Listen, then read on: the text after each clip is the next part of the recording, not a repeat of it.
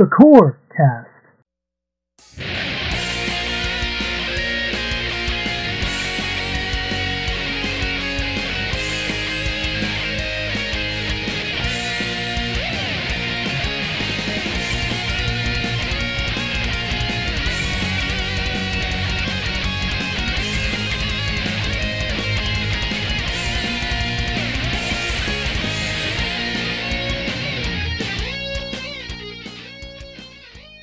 Here we go. I'm recording now. Welcome to Shoot the Corecast, the official companion podcast of the RF Generation Shmup Club. This is a family-friendly shmup-themed podcast that likes to rock to Earth, Wind, and Terra Flame. Do you remember the shmup we played in September? I'm Addicted, also known as Addicted to Shmups, and with me as always we have MetalFRO, also known as Game Boy Guru. And if you would like to connect with the podcast, you can do so in a number of ways. Follow us on Twitter/X at ShootCoreCast. You can follow me directly at Game Boy Guru. You can find all the links to various podcast feeds and resources on our Linktree page. That is linktr.ee/ShootTheCorecast. Make sure you join our Discord server, which is linked in the Linktree page and also on the Twitter page, so that you can join us for a playthrough and talk shmups with us. And then also follow me on Twitch, because I do stream the game of the month several times throughout each month. That is twitch.tv/GuruGameBoy.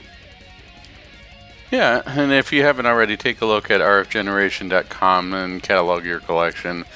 This time of year can get a little hard to remember everything that you have in your collection. I think at this point I've bought COD and Reboot at least 16 times, maybe 17 soon, but it's the amount of Willow collecting games I own seems to be ever increasing.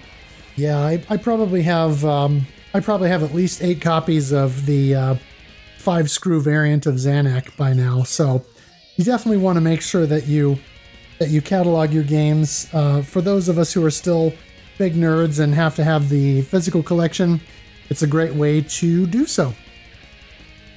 Wow, 5 copies of... how many copies of Xanac? At least 6. Wow, you've upped your medication since the last time I talked to you. Well, you know... It is physician approved. I see, yeah. My doctor just told me to take 2 Tex-Maxium and call him in the morning. There you go. Alright, so let's move on to the question of the month. What's a shooter that you were excited about and after you played it, the game left you unfulfilled? B-Beast will start us off with, this is a bit cheesy, and I've said it before, but my answer is Sternden. I liked the game, but felt like there were some elements that I would have liked it to have done differently. So I made my own roguelite shmup as an answer to that. Yes, and I what like it. A roguelite shmup it is. Yeah, didn't that get I'm trying to think, they got an update recently, didn't it? Sterden? No. BB's shmup. Yes, Operation Steel. Yeah, didn't they get an update recently, or this whole year is starting to blur now. Yeah, I want to say that he has done some tweaking on it. Okay. Yeah, that's one of the games that I wanted to come back to and play some more out of. For sure, yeah. Pony Trigon says, I'm going to have to bite the bullet here. Going to be real honest. R-Type Final 2. I got really bored and frustrated with it eventually and played the older R-Types instead. Yeah, something tells me this is going to be a common theme here, but I swear R-Type Final is sort of like this running joke now. If it keeps on any longer, it's going to become Duke Nukem Forever. Because we have R-Type Final, R-Type Final 2, R-Type Final the Final, and now R-Type Final 3. Yeah. Well, just wait until we get R-Type Finalist, the mostest finalist. R-Type Final returns.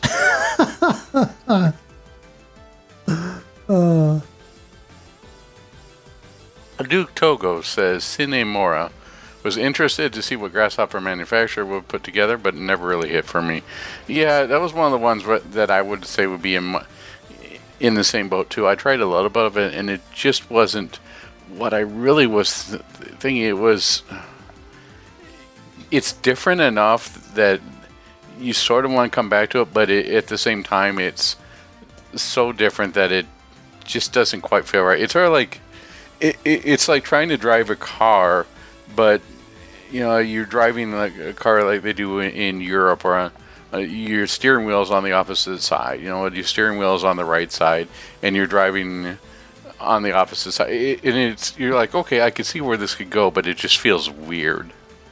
Yeah, that's the closest explanation I come to Cinemera. And see, Cinemora. This is one that I haven't played yet, and I know that people like to rag on it, but I am genuinely curious, and I do think I want to cover this at some point. It's so interesting because as shmup connoisseurs, we tend to reach a point, I guess, where maybe you turn your nose up at something that doesn't follow enough conventions of the genre or tries to color outside the lines a little bit too much. But this game has sold really well and has been relatively popular among casual fans. So I'm still genuinely curious about it. Yeah, I wouldn't put it in the bad category. It's just different. And it's different in a lot of ways that people would sort of feel weird about it. Like, if you were to make a shmup where you're flying backwards all the time, people might go, that's interesting, but it's weird, and I prefer flying forward. Right. Now somebody needs to make that game. I'm sure that Data East probably I'm sure that Data East probably already made it years ago, and now it's a arcade-only hidden gem. Oh, there you go. Heinerhan says, that's a tricky question because usually what got me invested and hyped for a shooting game is how good they feel on the gameplay. Which is probably to say why the genre works so well in the arcades, where you can just try it out quickly for yourself while it struggles on console or PC. The kind of games that get you hyped the more you play, so I can't think of anything really while I could give multiple examples if the question was inverted. But wait, actually, Super Zykes is my answer. I responded in Discord and I was like, ooh, hot take. But I get it, not everybody, not every game is gonna land for every player. It all comes down to how the game connects with you or doesn't connect with you, and whether or not the mechanics work for your play style and all of that. I mean, Duke Togo has said multiple times on my streams and stuff that he enjoys watching me play Danmaku games, but he will not play them because he says they're way too busy for him and there's just too much going on for him to parse the screen. By the same token, I know there are Danmaku players who will not go back to old school shmups because they feel they're too slow or they just don't like the way they play. I'm somewhere in the middle. I like them both. And so, yeah, it all comes down to preference. Yeah, definitely. Outex says, Freedom Finger, I should have known it's way too gimmicky for me, but it looks so fun I just had to try it. Yeah, Freedom Finger is the one I'm sort of curious about, but not in sort of the way like I have to try it. I'm just more interested because it looks like the South Park of the shooter genre. Right? It goes for shock value first and stuff to get your attention, and then the gameplay takes a second seat. Yeah, it sort of has a Kasoge but fun kind of vibe to it. Skult711 says Super Galaxy Squadron. I haven't played this one. I haven't. No, either have I. But based upon his response, I'm not in any hurry. Yeah. Shmup says, the hobby says, refrain prism memories. You come to realize that the high scoring is reliant on one crazily intricate technique that only one of the ships can do well, and you don't get to destroy the last boss. That doesn't sound fun at all. Yeah, it's interesting because I know that Dingo, who's on our Discord and has joined us for several games of the month over the years, this was the game, Refrain Prism Memories was the game that got him into the genre. And it's, I think, his favorite shmup still. So, yeah, again, it's interesting how a game will hit for some people, but not for others. STG Shmups says, a recent one, Eurokill. Yeah, that was that visual novel and shmup combo. Yeah,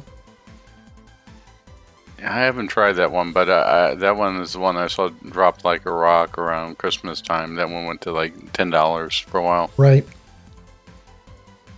Maybe for a good reason. All right. DJ Triss says, R-Type Final 2. Well, something tells me this is not the last time we'll see R-Type Final 2. Yep. And Cigarettes agrees with Duke Togo and said Cinemura. Those are probably the picks that I would expect to hear the most. Right. Rudon Sprite says, I don't want to say, but I do want to say, I feel bad though. Well, twisted my arm, I guess. I was looking forward to Sterndin, but when I played, I felt like I was tickling the enemies to death. Oh, I got Captain Feathersword attack. Huh. A lot of people like that game so much, it's probably just me. You know, I have seen this one come up over and over, and I've seen some people... Yeah, it's very polarizing. Some people love it, and some people say this thing's terrible. I may have to try it when there's a eShop bundle on the Switch where it comes bundled in, and that sometimes it drops down to like $4. Oh, sure. It's a 3-pack. I may have to try it from there.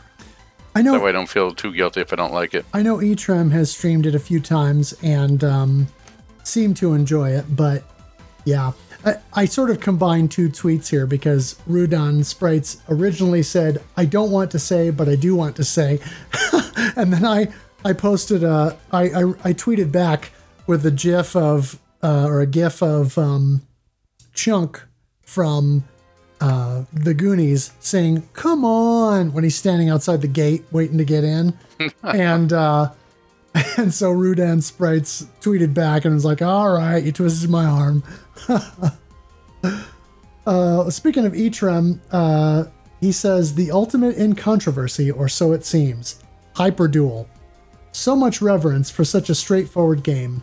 Technosoft did much better with both the incredible Thunder Force 5 and the subtly nuanced Blastwind.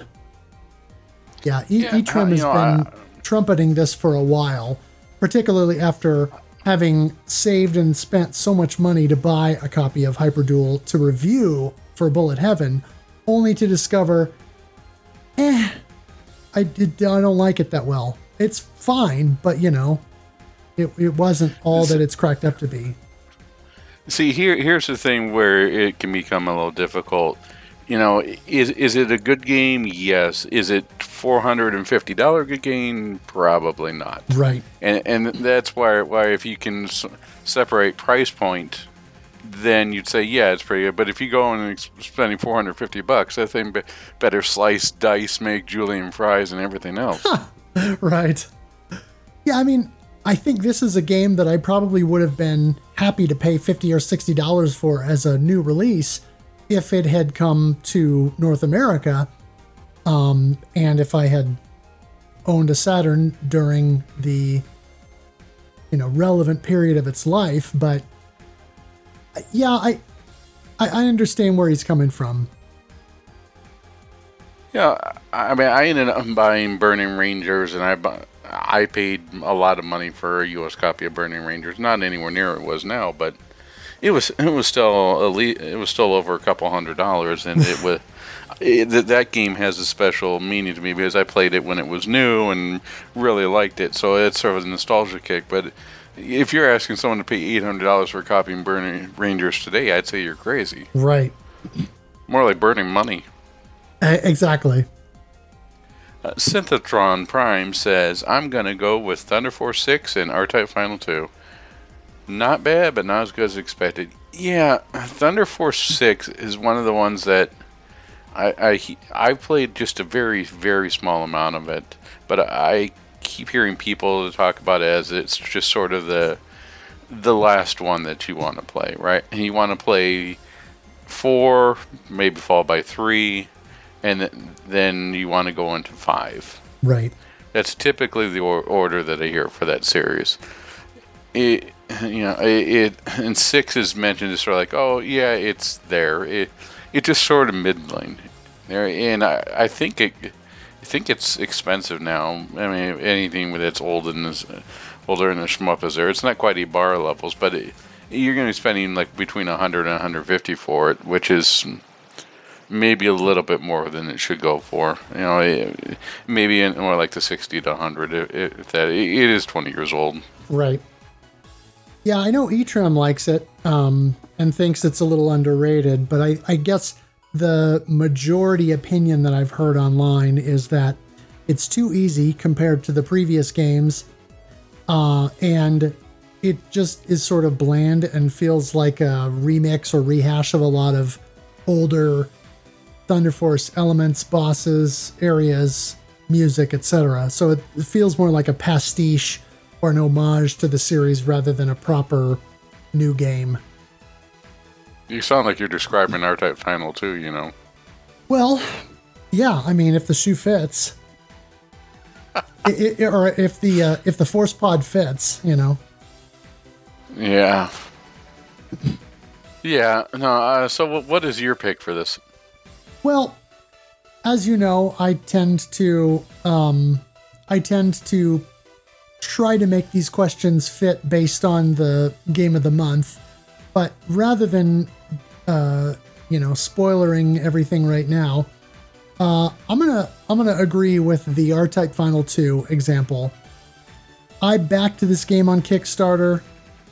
I got it for the Switch, and then by the time I got my Kickstarter copy in the mail, there were already early reports that the performance on the Switch was very poor and that it was not great. So I decided, well, just to hedge my bets, I'm going to buy the PS4 version. So I pre-ordered that from NIS America and got the PS4 version in, and then I played it, and I was just underwhelmed. It's not a bad game necessarily, but as we mentioned in the R-Type Final episode, R-Type Final, despite its flaws, has personality, and it's got some interesting locations, some cool set pieces, and it has atmosphere. R-Type Final 2 doesn't really have much of that. It's a very pretty game, but I feel like it's an STG with no soul. Yeah, I think most people just sort of had their expectations dashed at the Stage 2 boss. Yeah, I mean, you fight 2 floating boxes that drop seeds. It's kind of lame. And it feels like the game doesn't pick up until much later. Once you split off into the other areas later in the game, based on the color orb or whatever that you pick up, it gets more interesting. The levels are more interesting. The locations are cooler, and the final boss battles are kind of neat.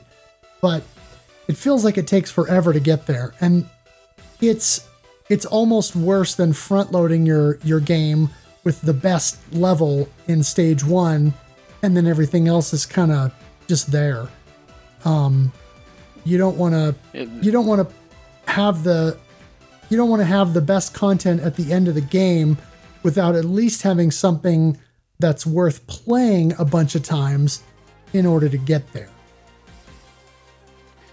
Yeah, I swear that there must some unwritten law. It's like, oh, we're building an R-Type game. One of the first bosses has to be that big alien with the chest burster in it. Right. Yeah. Oh, sorry. When it comes to R-Type Final 2, I'd say that I echo those statements. I originally played on the PC with the GOG version, so I got to skip a lot of the pain and suffering The Switch version, after watched Mark MSX do a playthrough of it, it felt like I was doing one of those old-time life orders. It's the ones I always say, please wait 4 to 6 weeks for delivery. That's how long it felt. Yes, that's how long it felt. Please wait 4 to 6 weeks for load times. Get up, make yourself some breakfast, sit back down, sip a cup of coffee, and then finally load it.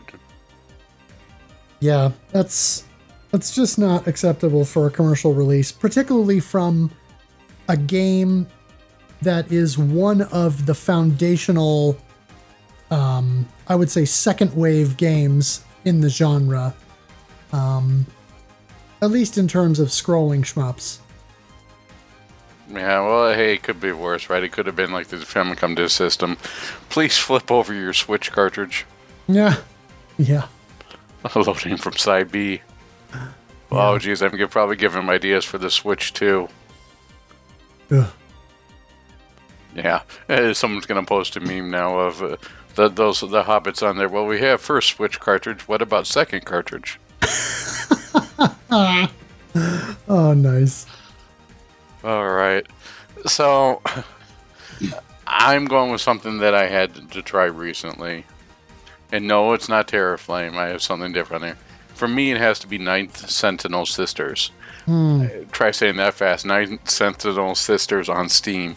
The game was, I was expecting Geometry Wars or something like fast-paced twin-stick shooter. Like, cool, and you can upgrade your ship and do some stuff with it. And what I got was a twin-stick shooter that was extremely slow. And by slow, I mean that a snail moves faster than the ship. I asked you if it was just me, you tried it out, and I would say that your impressions were probably the same as mine. Yeah, Ninth Sentinel Slowpoke. Indeed. That just... Oh... even though it's $5 and it's the early access game, I believe that they could fix this, but as it stands right now, it was just disappointing. Maybe if it wasn't because Livewire was trying so hard to revive the genre and drum up interest, it just fell flat. I came with expectations of, yes, this is it may not be perfect, but this is going to be something that's going to be a lot of fun. It looks fast-paced, and ended up, with a Winnebago stuck in the mud. Yeah. Yeah, very underwhelming. Well, thank you everyone for your participation. Not a ton of responses, but some good ones here. So thank you for jumping in with those. Now let's move on to our focus shot discussion on Gunvein. Right up front, this could have gone in the news section, but since we're talking about this game specifically, I want to make sure and mention that as we record this, physical pre-orders are going to be up, I think, starting tomorrow. So we are recording this on the 13th. They should be up on the 14th. And so make sure you check the NG Dev team store and try and secure yourself a copy because, it's gonna be awesome. If it goes anything like the last time, it's going to crash 16 times while everyone tries to secure a copy, and then it's going to... They'll do 16 reprints 5 years later. Yeah, I mean, I'm hoping that this is one that sells through and then gets more than one reprint like Razion EX has, because I would really like to see... this game take off. Oh, absolutely. Yeah, it says it opens up at the 14th of October... 2100 CST, which I'm not quite certain what CST is. Is that Germany? It's a good question. Oh, that's all right. Yeah. But I have been working on this game here lately, and I've been focusing almost exclusively on Type B, or Type C, excuse me, to try and get an intense mode clear. And I'm close. I'm still making more mistakes in kind of the early to mid game than I would like. But I had a run earlier this evening where I got to stage 5, got through stage 5, took a couple of lame deaths. One during the stage 5 boss, but I reached the TLB, and I actually got the TLB down to about 1/4 health. Had I not panic bombed early on in that fight and just dodged stuff, it's possible that I could have cleared. And that's happened a couple of 3 times now in the last couple weeks. So I feel like I'm close to getting my clear. And then once I do that, I'm probably going to move on to, I'll probably move on to Type B on Intense to see, because that's going to force me to play very differently since the Type B ship is the slowest. And that'll be an interesting transition. And then I also think I'm going to probably put a bit more time into the roguelite arrange mode. I mess with that, and that's kind of bananas, because you would get thrown into a random stage background and then an assortment of enemies that are going to be different from what you expect based on that stage background. So you really have to just sort of handle things on the fly. And it, to borrow the phrase from Octane, at that point, it becomes all honest dodging. Have you messed with the roguelite arrange mode much? No, I have honestly, from what I've been playing of it, I still get my butt kicked, but I'm playing on the hardest difficulty because I'm a masochist. I'm the person who plays Gradius 3. Gets destroyed in the first level of the arcade version with the boss and says, "This is fine." All right. I think no, I have no. When it comes to Gunbait, I've been playing it off and on, but trying to find time to game in general has been really difficult with all the adult stuff that has to come here. Adulting is the worst game ever. 1 out of 10 stars. Would not recommend. So, especially with this time of year too. Everybody's got the year-end stuff on there. Before we know it'll be Christmas, and we'll be talking about our December game, Deep Space Waifu, and it's just going to be busy. Yeah. By the way, CEST is Central European Standard Time. So what that basically means is 9 p.m. CEST is equal to about 2 to 2:30 Central Daylight Time. So that should give people a pretty good time area, right? It makes sure that almost everyone can at least try to grab a copy. Yeah, that should be good. Yeah, and I think once I get my Type C clear, then what I might do is split my focus a little bit and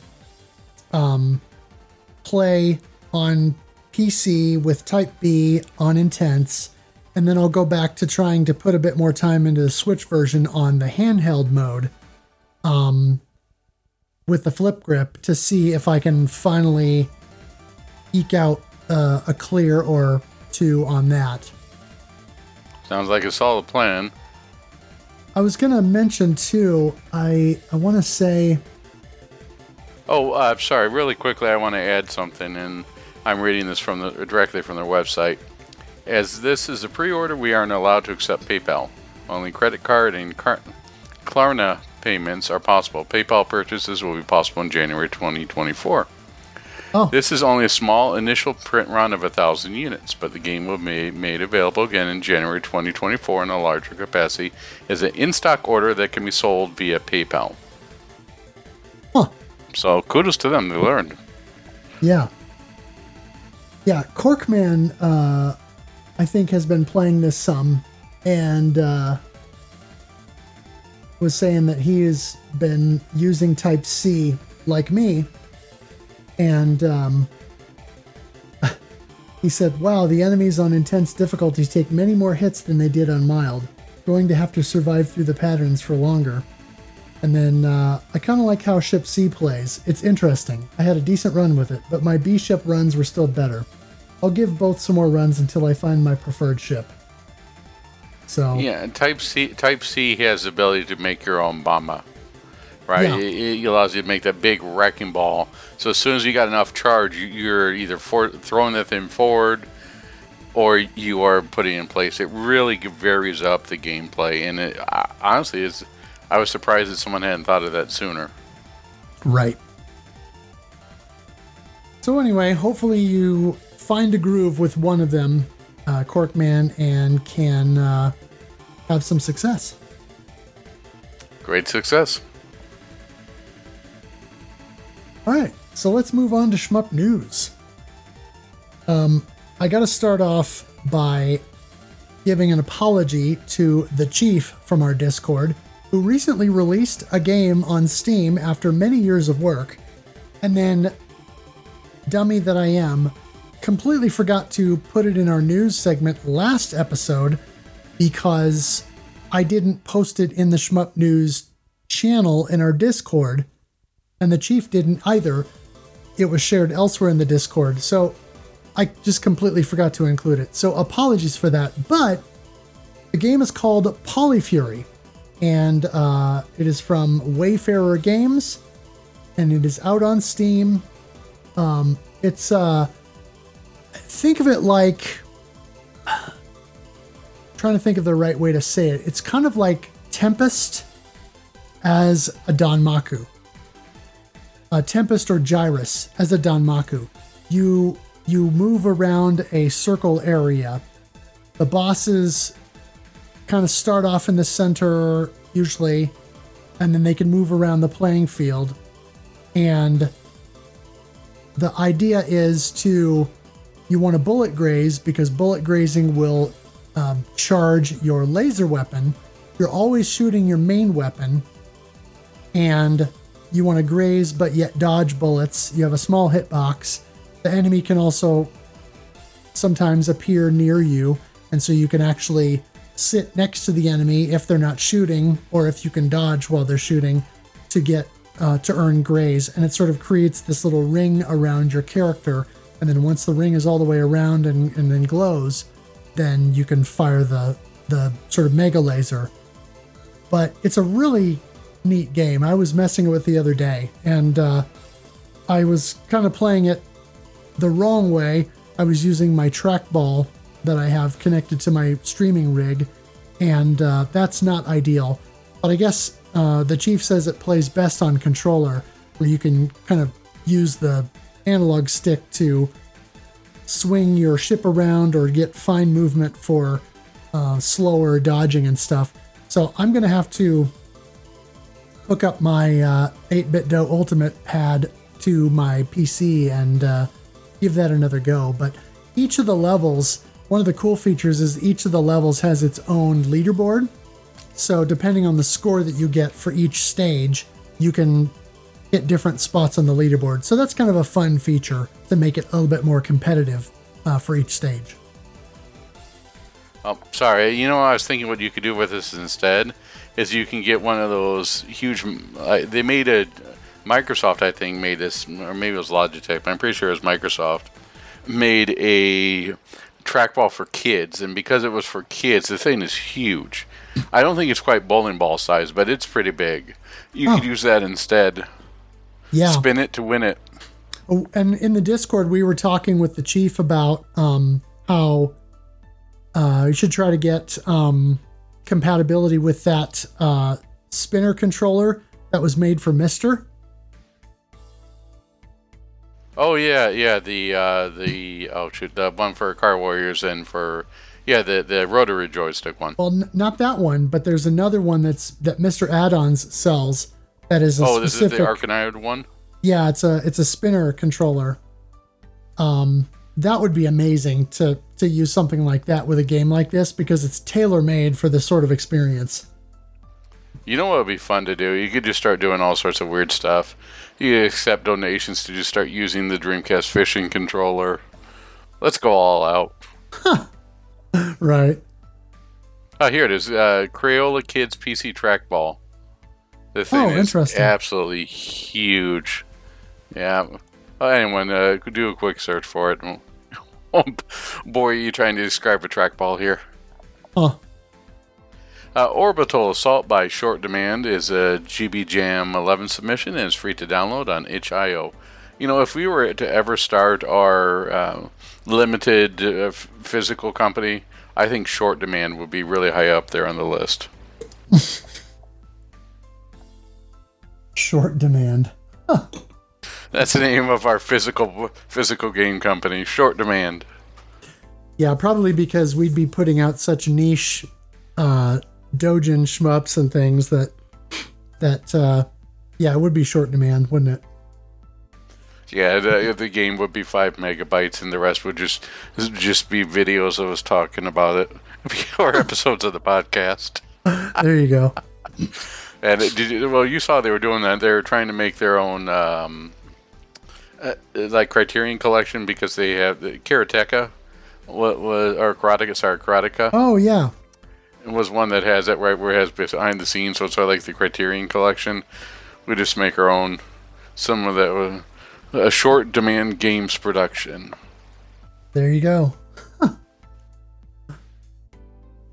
Team Overloaded has released the demo for Assault Shell 2 on Steam. The game is still planned for a 2024 release, but you can download the demo and play it now. I downloaded the demo, and I messed with it a little bit last night, and this is good stuff. It's only got 2 stages, but of course we played Assault Shell on within Shmup Club, and we had some guy on the podcast to talk about the game that he designed. I can already tell you that based on this 2-stage demo, that this sequel is already an improvement. So I am excited to see the full game. Yeah, from what you've been telling me, it sounds like we may end up with the Terminator/Terminator 2 situation. Where like, yeah, Terminator was pretty good, but then you look at, Terminator 2. Yeah. That is nice. I think so. All right, speaking of very nice, Ray's Arcade Chronology has officially released on Steam. Now, I have this, but I haven't had a chance to try this out, so hopefully I can report on this when we do our next recording here, hopefully on a day that isn't Friday the 13th. Right. Yeah, and I don't know if I'm going to double dip and buy this on Steam or not, because I'm still waiting for the now delayed physical from Strictly Limited. Well, at least they're not Dispatch. Yeah, that's You'll true. get it. Dispatch, yeah, I don't know. Yeah, well, let's not go into that. I don't need to rage. I don't need to go into a depression. Against Great Darkness is a combination brick breaker and shmup with scrolling levels and enemy waves, and it has a planned 2023 release on Steam. It almost sounds like this is going to be one of those weird modes for Arkanoid because they've been trying to revamp that, right? It wasn't Arkanoid Returns. It came out for PS4 and the Switch. I really like the PS4 version because you use the touchpad to control the I forget the name of the ship, but you can use it to control the ship back and forth like a paddle controller. Oh, nice. Yeah, this seems like a pretty fun game. And then they did, there's other things that I've sort of experimented with. There was one that Mark MSX was talking about that was pretty good, but that was more along the lines of Alien Crush, right? They did Demon's Crush. There was Demon's Crush, a spiritual sequel. Yeah, Demon's Tilt Pinball. Yep, and now there's Aliens Crush. Xenotype. Mark MSX. Xenotype, yep. Highway Rampage is out on Steam now from Lasso Games, and it's driving shoot 'em up there as you cross in the desert and upgrade your vehicle on the way to mow down enemies. Alright. It's not finally something that you're driving through the desert and is as boring as Desert Bus. Huh. Yeah, this is a bit like the recent shooter Dead End City, but without the kind of Galaga 88 inspired stages of enemy waves. it looks like it's all scrolling. There's more footage and info available now about M2's Alesta branch game. That the entire game has been developed, apparently, and should be in beta soon. It's expected to release to consoles in 2024, runs in Unity, and will have 3 playable characters. Uh-oh, they're going to have to pay 24 cents per install. Huh. No, I know they walked that back, but still. Yeah, I wonder how many people are going to continue to develop in Unity. Anyways, another Alesta game sounds fine. M2 certainly knows what they're doing, so I'm certain it will be a good game. Yep. M2 was also asked about Senzen Aleste, the currently arcade-only game. The official statement is, we'd like to bring Senzen Aleste to home consoles in the future, but releasing it without adding anything to the original is not our intention as of now. So, arcade first and then home console in the future. So, look forward to coming out from Hamster, right? Well, I'm hoping this means that in addition to what you get with the main arcade game, that maybe we'll get one of M2's signature arrange modes with the home release, and possibly additional content. Yeah, by the time this comes out, though, I mean, you're looking at probably, a PS5 release? Or do you think at that point they'll still be releasing stuff on PS4? Yeah, PS5, Switch 2, maybe. Yeah, Switch 2 may be the real one that... Because when you think about it, the PS5, we have the glitter shmup, I can't remember the one we talked about where it was special effects. Wasn't from Square Enix that we're looking for that one a couple months ago? What's that? The one that had real purdy graphics and special effects. Oh, that's probably Signy All Guns Blazing that Konami's publishing. Oh, it's Konami, I'm sorry, yeah. So, I wonder if the PS5 is really going to be the system go-to that is similar to the way that PS4 was for shmup. I mean, the Switch certainly holds its own, but the PS4 was sort of the de facto standard when people were looking for stuff. It was the only system to get the release of Ketsui, right? So I wonder, or even Battle Garega. So I wonder if the Switch 2, as it's rumored to be similar in power to the PS4, will be more appealing to developers. Because it'll be similar to the hardware they've worked on, and they'll know that they'll have a large enough installed base. Right. Versus going with the PS5 or... So, I don't know. It'll be interesting to see. Yeah, this is... Time will tell. If the Switch 2 is like the PS4 in terms of power and stuff, then I guess the Switch 2 is Mom, can we get a PS5? And Mom says, we have PS5 at home, and that's the Switch 2. I think the PS5 at home is a Wi-Fi router. Right. The Sagaya Game Boy game that was previously a pre-order bonus for Amazon Japan shoppers or Strictly Limited Games physical pre-orders of the Darius Cosmic Console Collection will now be available as an eShop release on Nintendo Switch. Very nice. This is the type of stuff that you like to see. More availability.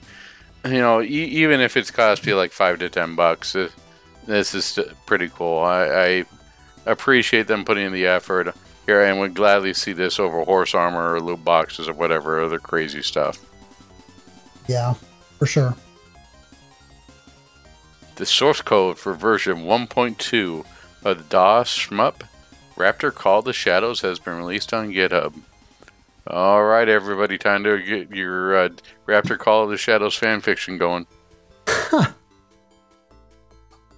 I like seeing this kind of thing because, number one, it means that enthusiasts can look at the code, start tinkering with it, and especially for older games like this, kind of learn how this stuff works.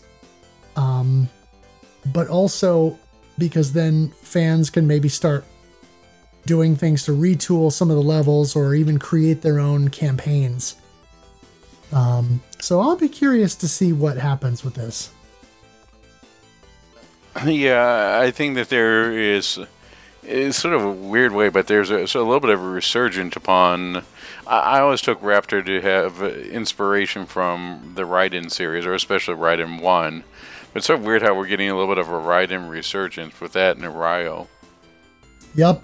That people are interested in making these type of games. But Raptor was always the one that was impressive to me when I was first starting out with computer, as wow, look, this looks better than, or on par or better than some of the games I'm playing on my Super Nintendo or Genesis. This is impressive. And gameplay wise, it may have not held up the same, but as far as the presentation at the time, it was pretty impressive. For sure. Raturgy 2 has been officially delayed by RS-34. No new release date is yet available. It was previously to have been released in early December. Also, Illville Swamp is apparently being localized, though no Western release date is known at this time. So, good news, bad news. Yeah, could you imagine trying to we walk into a store? Yeah, I'm trying to find Illville Swamp. Right. If it does get localized, it'll either be online or it'll be one of those weird things that just randomly shows up on Target's website. Yeah, that, or it'll be one of the boutique publishers that picks it up. Well, yeah, that's what I meant with what's with that new one? What's it called? Limited Demand. Yeah, Limited Demand can pick it up. Yeah. Call sign is Magic Liner, is a Game Boy styled 8-bit shooter that is free on Steam. I expect to see you playing this soon. Yeah. Well, and the hook of this game is that you sort of use fighting game style special moves to draw lines on the screen, and then that activates your special weapons. I saw in the trailer that's on Steam that the player who was demoing the game made this sort of loop that then fired a Dodonpachi style laser. So it looks kind of neat. The 3-screen version of Darius 2 is now out via Arcade Archives. I can't wait to bring out my magnifying glass attachment for the Switch Lite so I can play this there. Yeah. 3-screen version is interesting because I want to say, since it was released as a 2-screen game mostly, the 3-screen version might have only been released as a conversion kit for the Darius 3-screen cabs. I don't know how many 3-screen kits might have been sold versus the 2-screen Darius 2 cabs, but I feel like maybe the 3-screen version could make the game slightly more approachable, but probably not by a wide margin. Definitely not on Switch Lite. I tried to play. I tried playing. Sorry, I tried playing. Not Ketsui. They're definitely not on Switch Lite. I tried playing Mushi on that one, and I'm gonna have to break out one of those, either the Handy Boy or my light magnifying glass and light for the DMG Game Boy. Those bullets were impossible to see. Yeah, I can imagine. Topham has released an English translation patch for the Dreamcast shmup Under Defeat. Heck yes. I will be grabbing this. The Mega Drive Mini version of Darius is now out on PS4 and Switch, so you can buy it digitally. Also, all sorts of Darius is someone's going overkill on the sushi sashimi. That's right. We got tuna sashimi all day. Bass Pro Shmups. Or Boss Pro Shmups. Window Kill is available on itch.io from Torquedo. It's a classic style shooter, but the twist is that you're inside an environment that looks like a Windows desktop. This is my recurring nightmare. Inside a Windows desktop, and I can't get out. Yeah, it looks like you're in a Windows XP kind of desktop, and you're traveling and shooting between windows to take out enemies. So it could be an interesting little time waster. Just like Windows itself, no. So, yeah, I have to.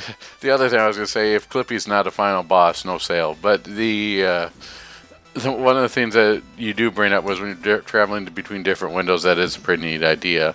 And I saw recently that Namco had taken the Pac-Man 99 and was bringing it to their own style of Pac-Man versus where you can eat other Pac-Man and play, I think it's like Pac-Man 64 or something like that.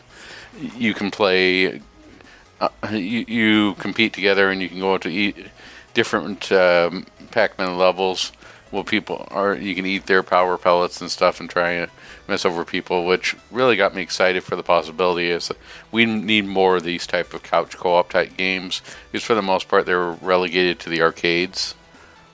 And to get, maybe if this does well, they can do a Galago one where you can steal other players' ships. Something like this has a lot of potential. That would be cool. Compile Heart has announced 6 new games, including an unnamed STG developed by M2. What is a little confusing is that Compile, of course, was originally the company that made the Alesta games. And now M2 has developed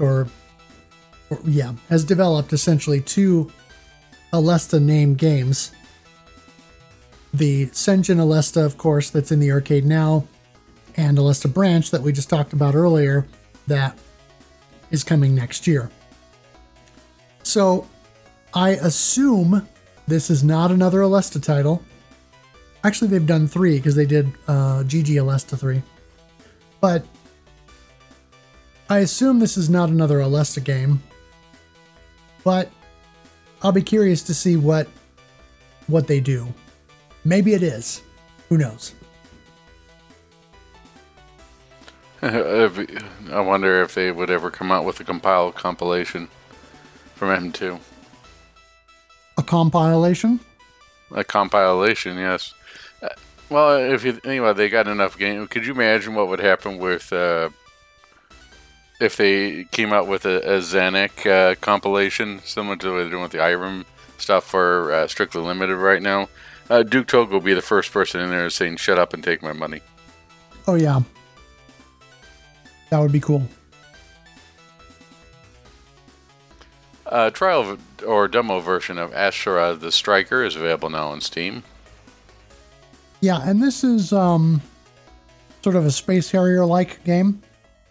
I saw someone that had played the demo version, and they mentioned that for whatever reason, when you're not moving your character, the character snaps back to kind of the center of the screen, which is unusual. So it'd be interesting to see whether that stays in the final release, or if enough players complain and say, we don't like this, and the dev changes it. I remember that there was another... It wasn't Space Fantasy Zone. There was another similar game that was on the PC Engine. I forget what it was. I think it was a Samurai or something with it.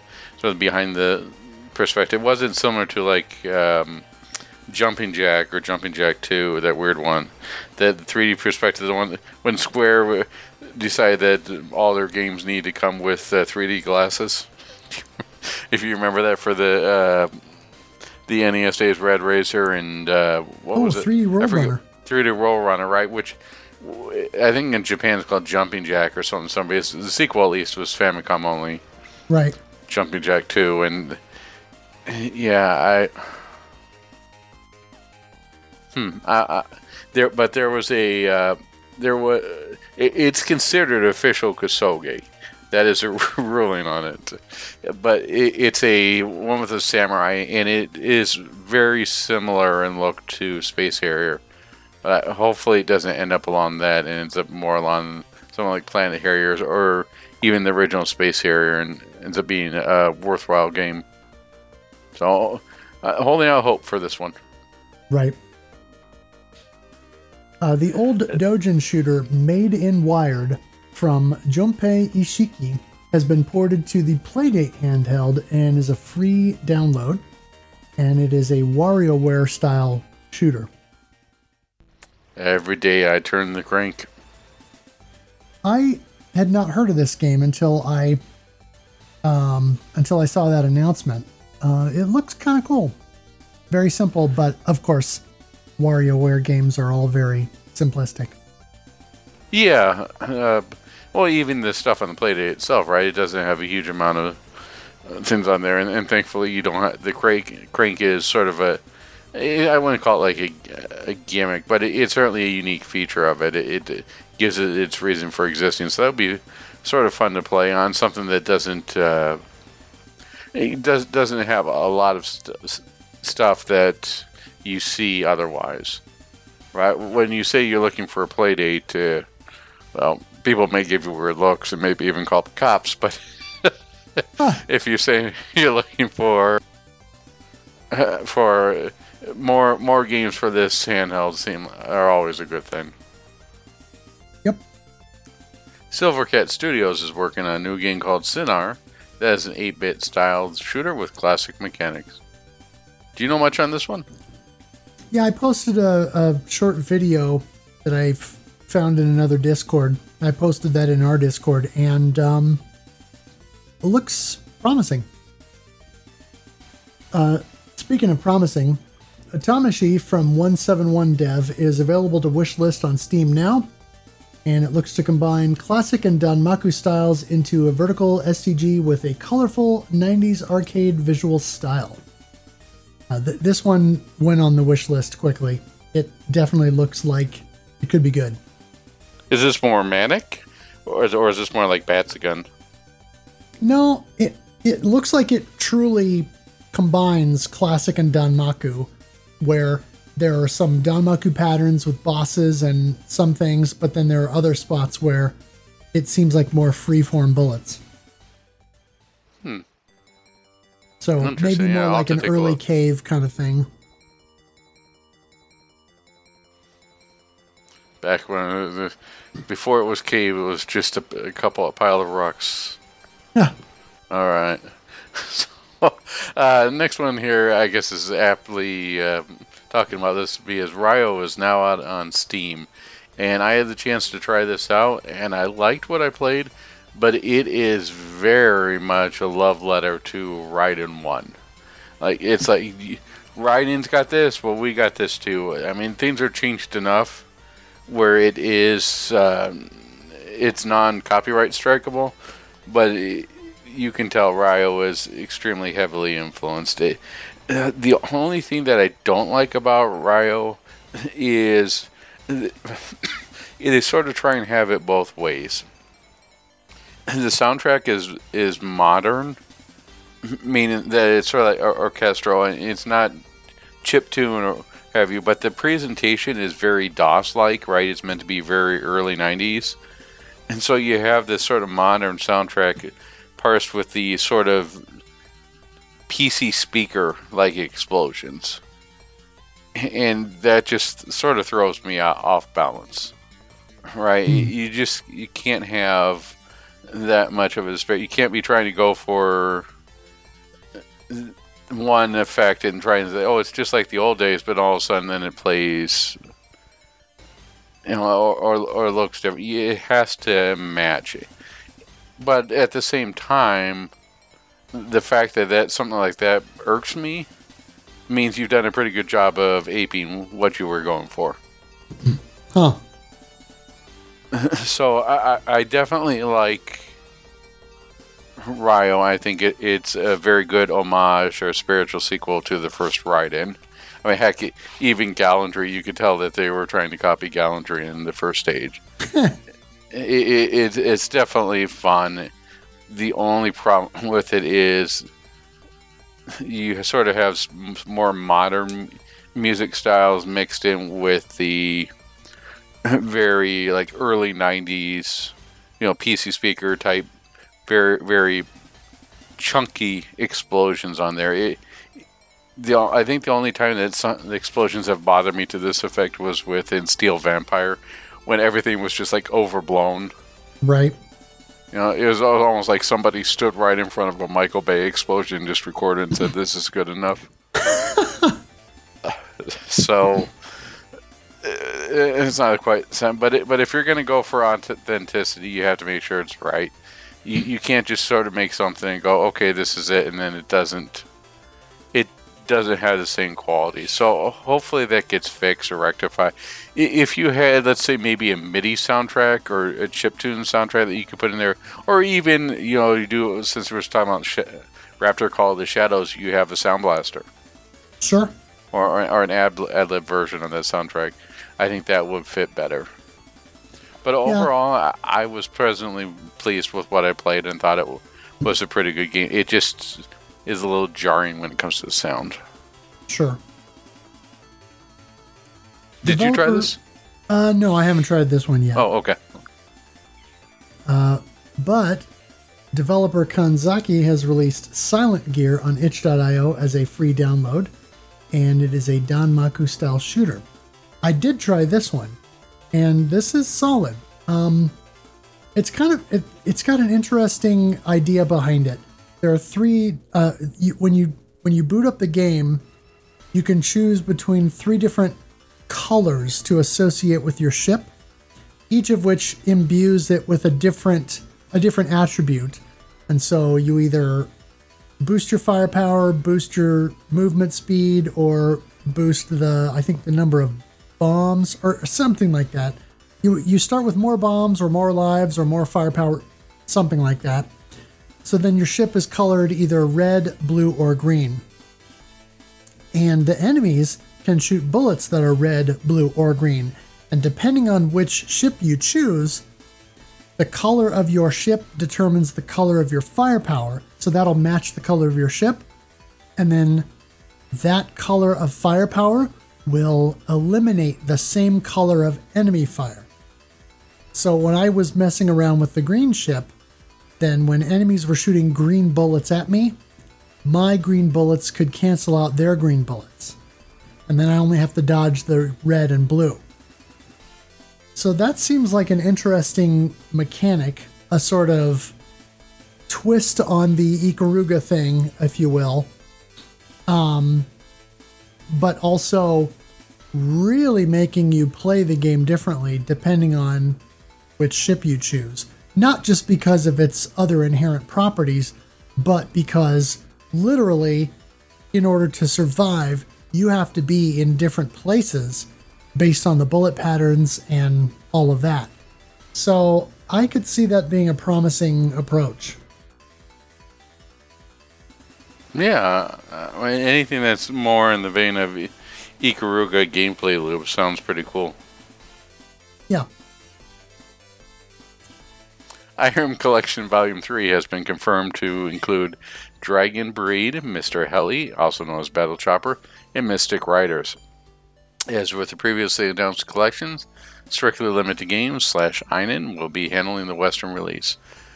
Now, Einen hasn't done any of these, the Iron Collections at least. Well, I don't think they've released yet. I think they're still all pre-order or, in production. Yeah, but I don't think they even have pre-orders for these, do they, for Einen? Well, I don't know. They're all on Strictly Limited, but I mean, it's the same company. Oh, sure. I was shocked. I was like, if these are coming out via Einen, those are more along the lines of official U.S. releases than the Strictly Limited. Oh, sure. Who knows? Maybe once all the special editions and stuff are out, Einen will do a run of standard versions, or maybe they're cutting back on some of that so that they can cut costs. Yeah, it's hard to tell what goes in the background. But speaking of Einen on there, they had a killer deal that if you haven't done already, and I think it's still going on, the first Taito arcade release, I think, what was that, down to like $8, $7 or $8 for the Switch version? Oh, wow. Yeah, so definitely take a look on Amazon and see if it's still there. Yeah, but this is going to be good because it's confirmed to have both Mr. Heli and Battle Chopper, so it'll have both versions. And then I want to say it's also going to have both versions of Mystic Riders. So it'll have Mystic Riders, and then I can't tell you the Japanese title off the top of my head, but it'll have both versions, and it'll include the PC Engine version of Mr. Heli. So that'll be nice. Maho Kibatai Gun Hoki. Magic Defense Force Gun Broom. All right. Someone named Derek Pascarella on Twitter has released a patch for the Dreamcast version of Trizeal, available now via GitHub. I saw this a few days ago where Derek was looking for a 100% save file for the game on Dreamcast to help create a patch, but I guess that must have happened because now the patch is available. Sounds good to me. Cool.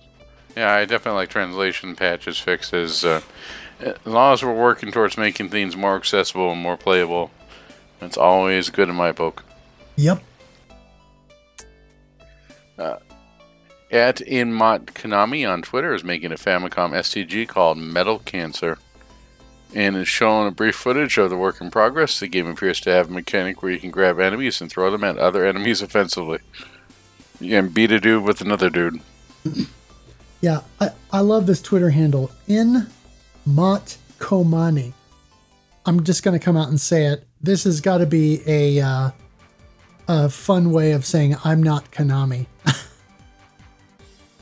Yeah, if it was Konami, it would just be another pachinko machine, right? Something like that, yeah. Although I have to hand it to Konami, ever since the pachinko phase went through. What would you say here? You'd say the Konami of 2015 through maybe like 2019 on their let's say the PS4 era Konami. For the most part, they weren't interested in anything like this, but the Konami of today is really interested in bringing back stuff.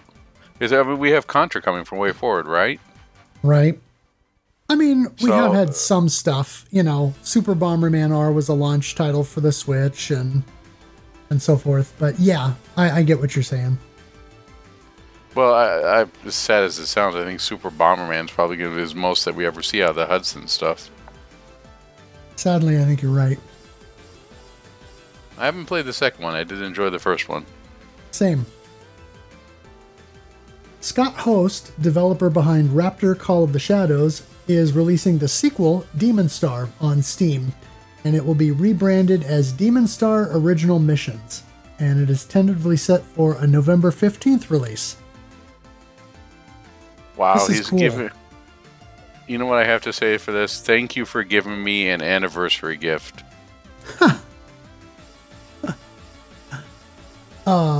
I have not played Demon Star in a long time, so I will probably be picking this up because, yeah, I remember liking this back in the day. I'm looking forward to it too. Primate Shooter 2 is a forthcoming roguelite shooter that pits you against cute alien creatures in closed arenas. Releases on Steam October 19th. Yeah, it sort of has a little bit of a overhead perspective with enemies and stuff that almost have a bit of a Vector Man vibe to them. Noise Recollection G is out for Nintendo Switch, and this combines visual novel, danmaku, and rhythm game elements and is a compilation of various noise levels and storylines. I've not played any of the noise games. Neither have I, so I will try here. Just ask me in 2027 here. By then I should have some time. The amount of games that have come out, and even the fall alone is staggering. I'm still playing it. The newest Assassin's Creed. I am playing Armored Core 6. I'm playing Baldur's Gate 3, and now people are telling me I should be playing the new Forza Horizon. And then we got Starfield going on. And then we have some people are still playing Tears of the Kingdom. I can't wait for your 650-hour playthrough next year of Tears of the Kingdom. But I'm swamped with so many games right now. And it seems bad, like first world problems here. I got too many games to play. No, it's just I just plethora of riches, and I'm thankful that we can get so many of the things. It's even with all the releases that are coming through, it's a lot to take on, but I'm very thankful for having a huge amount of stuff to be able to play, and for everybody to allow me to rant for the most part, but to talk about it. Yeah, it's funny. You're playing all these new games, and aside from Gunvein and a shmup of the month, I'm currently working on Call of Duty 2 for the original Xbox. Gotta love it. That's fine. You'll be working. As soon as you mentioned to me that you were slightly interested in trying some Dark Souls, just wait. Duke Togo's going to come creeping out, and he's going to get you set up. Yeah. You will be going, can I beat this game in my underwear? Dark Souls 3 hard run. Yeah. No, there really is a huge amount of good stuff in the fall of this year, and I'm hoping that we can get some really great stuff next year as well. Right. Reshoot Proxima 3 is a new vertical shooter for the Amiga from Spielschreiber. That's as best as I can do. The game can be purchased from the website rp3.spielschreiber.de. Yeah, my German is non-existent, so people thought I was bad with Japanese. Just try my German. Yeah. Make it sound like I'm just hacking all the time. I think it's Spielschreiber, but yeah. What you said. Just search for Reshoot Proxima 3 and you'll find it. This looks good. I'm not an Amiga guy, but yeah, this looks legit. So I would be interested in playing this. There is a new side-scrolling Famicom shooter in development from Kat Hui Shoji. The main ship you pilot appears to be able to transform into a mech and back at will. And the early footage shown on Twitter looks pretty good. Nice. Yeah, I'm definitely always happy for another Famicom game. I don't know what it is, but if a Famicom game comes out, it could be called Action Kasoge 52. Well, it's a new game. I gotta have it. Yes.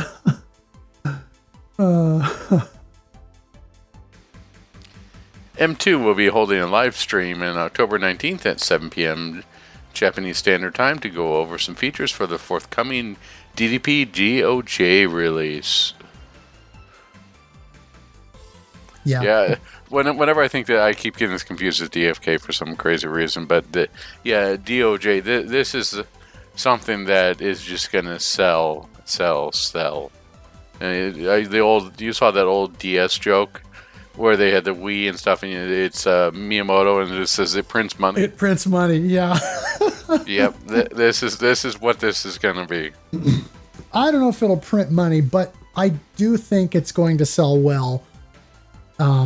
Because the only physical print, well, I shouldn't say that. PS2. I mean, PS2 for DOJ White Label, and then Black Label came out on 360, but Mark MSX has made much hay about how it's janky and doesn't play well and has all kinds of problems. So I'm hopeful that means that the M2 port will fix all of that and have a lot more legs. You know, that's what also people used to describe me. Janky with a lot of problems. Alright, and for our last bit of news here, the doujin GBA shooter we mentioned a few episodes back has the name Xeon Advanced Mission and still in development. That's another thing that you don't see a lot of stuff for. Amiga is certainly up there as for the stuff that you don't see a lot of, well, you don't hear a lot of new stuff for. It's sort of like someone saying, well, I'm developing a new game for the Sharp X68K. Right. It's going to catch your attention because it's something that doesn't have. The same thing with the GBA, right? You don't see a lot of STGs for that, so I'm definitely be keep an eye on this. Yeah, I mean, and I think this is probably the only the second indie shooter for the system that has been developed since the console, or since its commercial life was done. The first being Bullet GBA, which is sort of a Danmaku demo, if you will, for the system. So this looks good. It's a vertical, and it looks neat. It looks like there's definitely some love put into it. All right. Made with love.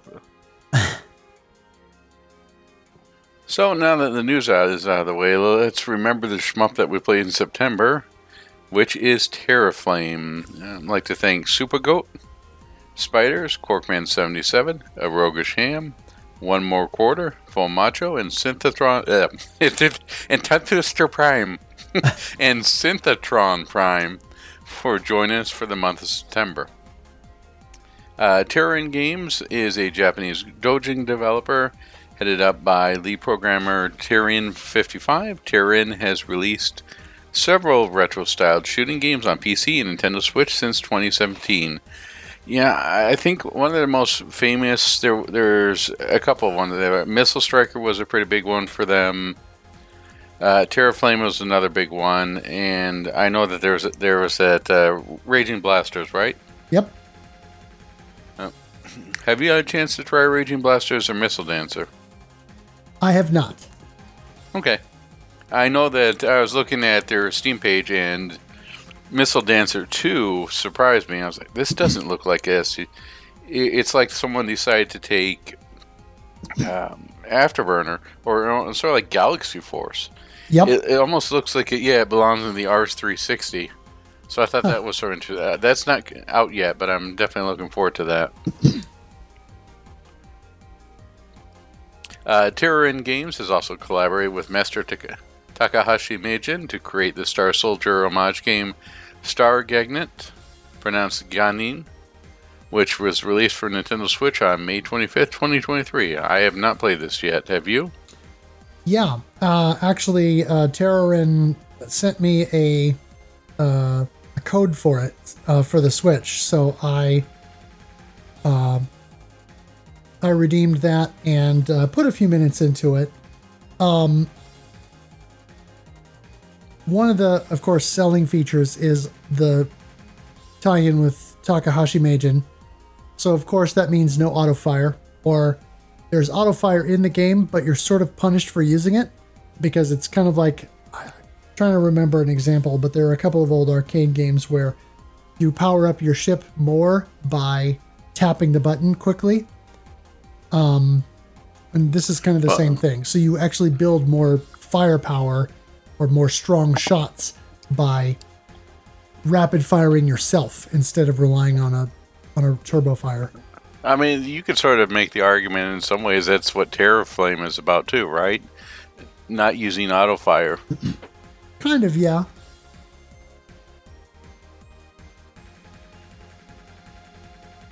So, Terra Flame itself was released on Steam on November 17th, 2022, and Nintendo Switch on April 30th, 2023. Did you play the Steam or the Switch version, or both? Both. Okay. Do you find anything that little differences in them, or you want to talk about that later? We'll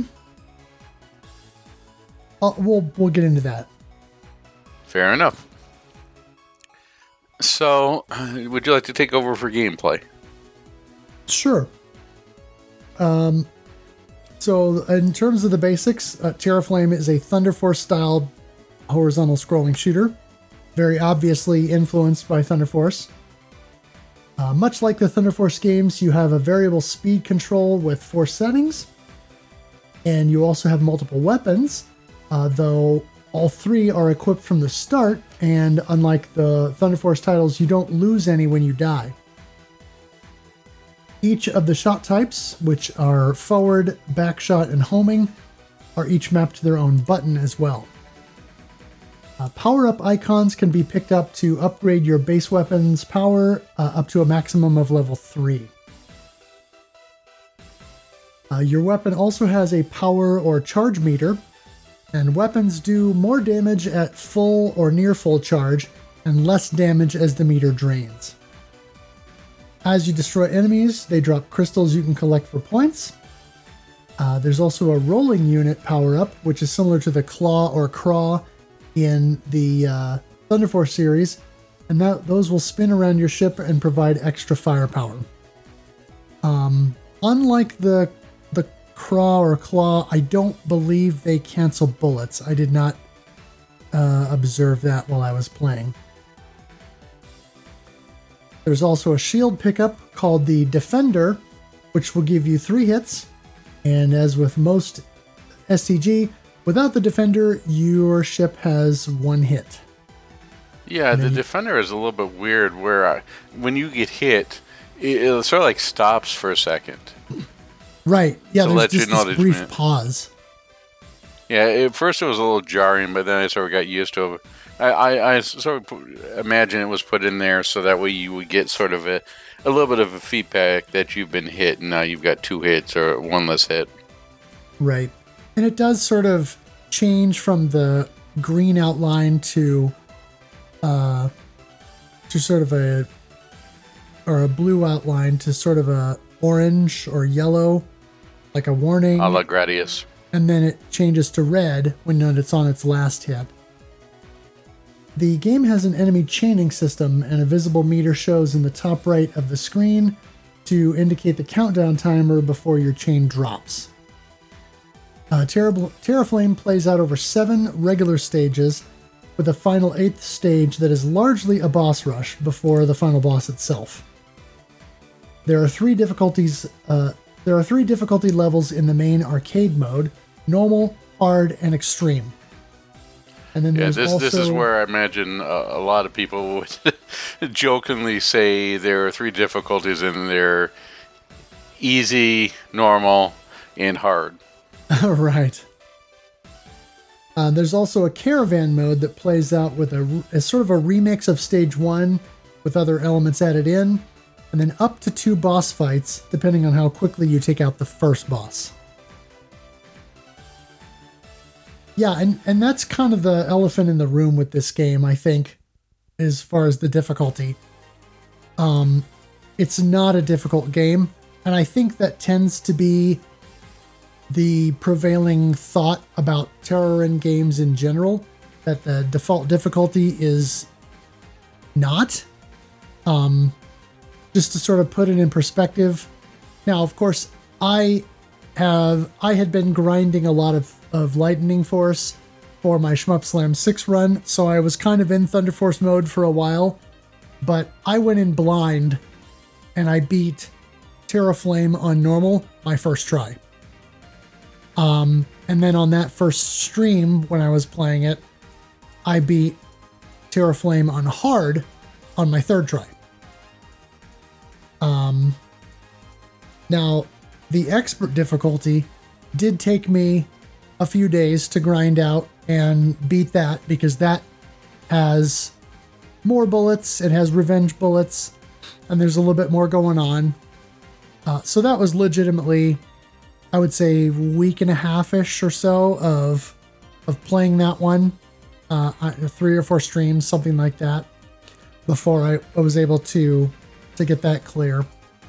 But yeah, I mean, really the expert mode and scoring in general is where the challenge is at for that game. And yep, so that brings into my question for you, and you can answer this later, but if the difficulty modes or the difficulty balance has been changed for this, would this game be something that you would be more in tune with? And I know that you posed the question of the month because you were in some ways disappointed with Terra Flame, so you don't have to answer it now, but I'm sort of curious on this. Me, I found, as you stated, it was definitely an easier game, but I also noticed that some of it had to do a little bit with what I like to call Star Parodia syndrome. It's different from Gradius syndrome. Where Gradius syndrome, you're very powerful and then you die, and you just sort of have to go, well, I guess that run is done, or I'm going to do my best not to get through this.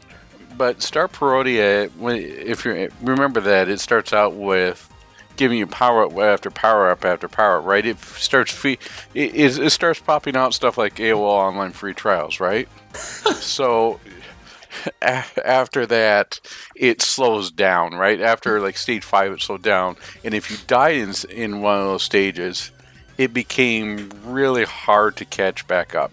It was really quickly easy to lose at least 3 to 4 lives. And I think that's one of the situations that I encountered within Terra Flame, where the popcorn won't do this to you, but if you die on a boss when you're fully powered up, it can make it really hard to get back in the groove of things. Right. Yeah, it's unbalanced in that way. The early game, it throws a lot of resources at you, and particularly in stage 2 and stage 4, I want to say, you get multiple defender, power up icons that are thrown at you. I think because maybe the game expects, or Terran expects you to get hit more in those stages for some reason. So the difficulty balance is a little off with with that, because stage 1 is pretty straightforward. Stage 2 has some cheapness to it where you can take some hits. Stage 3 is a little bit easier than stage 2 and certainly has a bit more balance to it. Then stage 4 has, again, some potential cheapness, and I think 3 defenders through the whole stage. I think the difficulty does balance out a bit better toward the end as you go stage 5, 6, 7, and then into the boss rush. But yeah, it definitely feels unbalanced, and that was one thing that was noted in the Discord, is there is definitely a bit of Gradius syndrome with it. I noticed that when I played hard mode, because I went in after blowing through normal my first try. I went in on hard mode and then immediately realized, okay, so this is not significantly harder, but it is definitely a step up in challenge. And so my first try, I bombed out a little bit early because I hit that Gradius syndrome. I think I died on a boss. I don't remember which one, but I died on a boss, and then I quickly fell out with all my lives and couldn't recover. So it's definitely a game where you want to find a groove with it early, and you want to try and no miss as much as you can, because as with any shmup, it's just easier when you do that.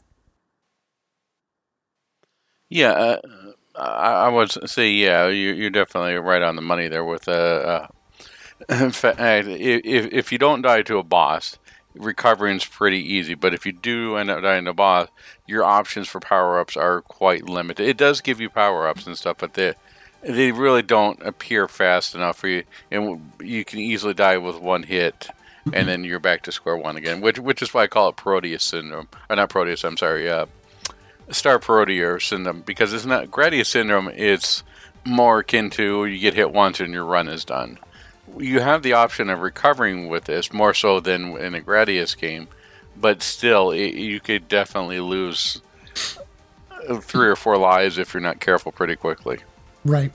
One saving grace with that is if you die during a boss, because the game doesn't have checkpoints and you just respawn automatically, during a boss fight, you typically will have the opportunity to get at least a rolling unit, and then depending on how long the boss fight goes or how much health it still has, usually at least one power-up icon. So that's a nice feature, but that's sort of countered by the fact that the game has very little in the way of iframes. So when you respawn after a death, you have almost no iframes. So it's possible to chain death in that situation. Or same thing with if you get hit with a defender, get out of the way of whatever it was that hit you, because if you don't, it's possible that you'll take another hit and burn through that defender. Yeah, and that's why I brought up again Star Parodier. It sort of got the same things too, where if you get hit and die, that thing has a very good chance of killing you again. Yep. Where in Gradius, you sort of just say, I'm all powerful until someone, what's the old Hanna-Barbera cartoons where those people would always be walking with these muscles, and maybe this is taken from Looney Tunes too, but then a pin hits them or something and the muscles start deflating. Oh yeah. That's sort of the way I see this. where you've got this, it's as long as you're going and you're not getting hit, it's can be a very easy game. But that's sort of like, what's the key to winning in Dark Souls? Don't get hit and get good. Okay. Right. What's the key to winning in shmups? Kill them before they kill you. Really? You don't What a strategy guide. Yeah. Yeah. So, but I think overall, at least for the normal and hard difficulties, it's relatively easy if you have any modicum of shmup skill to not get hit by things a good percent of the time. One of the other nice features is that it has when there are situations that enemies come in from other parts of the screen other than from the right side of the screen, there's an indicator that'll tell you where the enemy's coming, that'll flash and make a noise, a little warning sound before it happens. So I do like that stuff is telegraphed, because it's a lot less cheap that way. And so for folks who don't like the memorization aspect of shmups as much, that's a nice quality of life feature. Yeah, I definitely agree. It gives that warning. And that's something that I've seen more and more so with modern shmups. Is if they got something that is unblockable or you wouldn't know where it's coming from, they will tell you. Right. The other thing that I thought about was so interesting is that the power-ups are not weapon specific. I wonder if they had made the power-ups weapon specific, if that might make the game a little bit more interesting for more seasoned players. It definitely would up the challenge.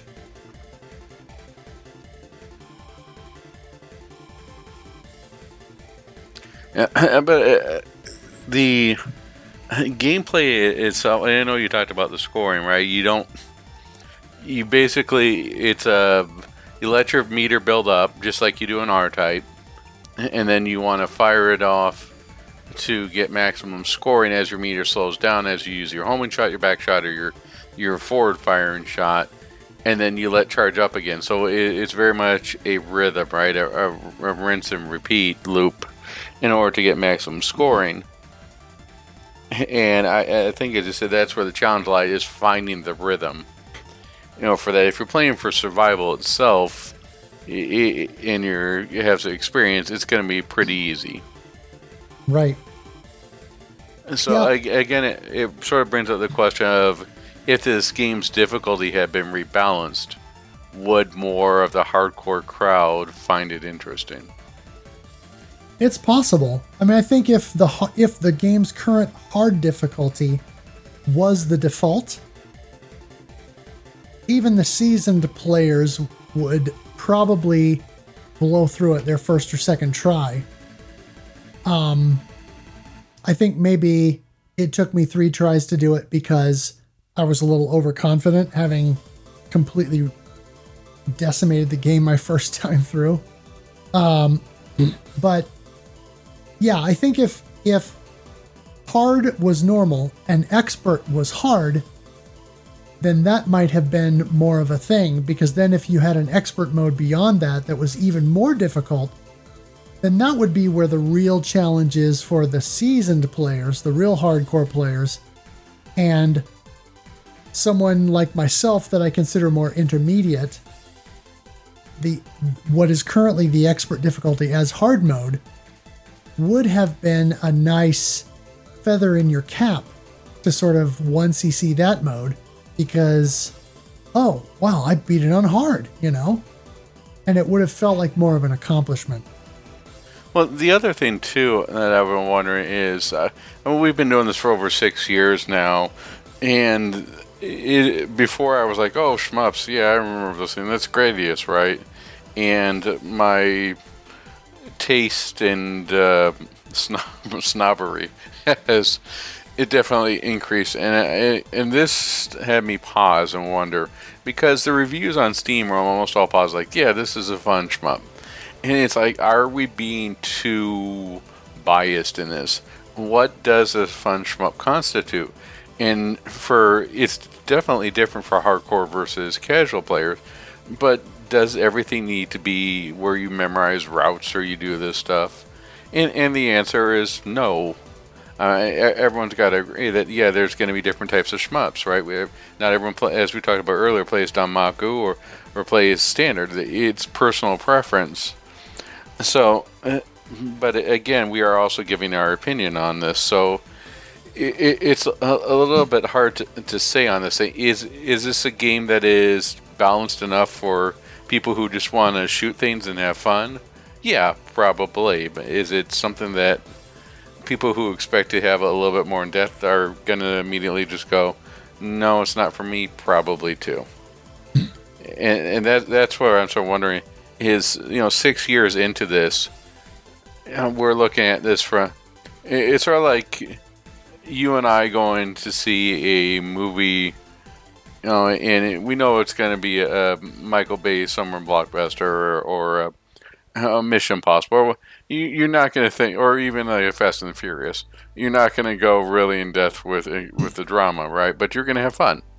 Yeah. And the same thing, or with your Siskel and Ebert, looking at this, what is the artist's intent? What does the director want us to feel? How good was the acting? You're going to have a different set of scopes. So I wonder if this is a case where we pick something that was more aligned with the casual than what you would, what our audience group would like. Well, and does this make us the Siskel and Ebert of shmups?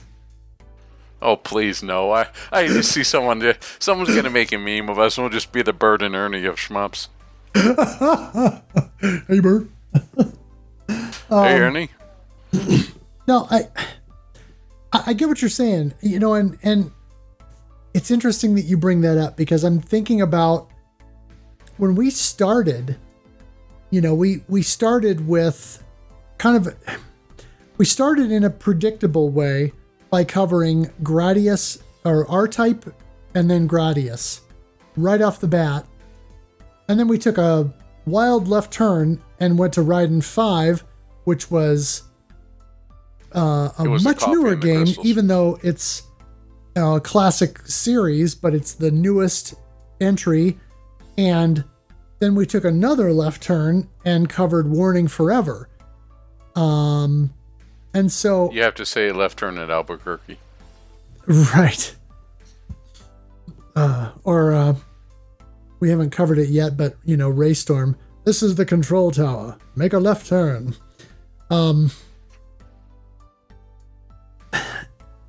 I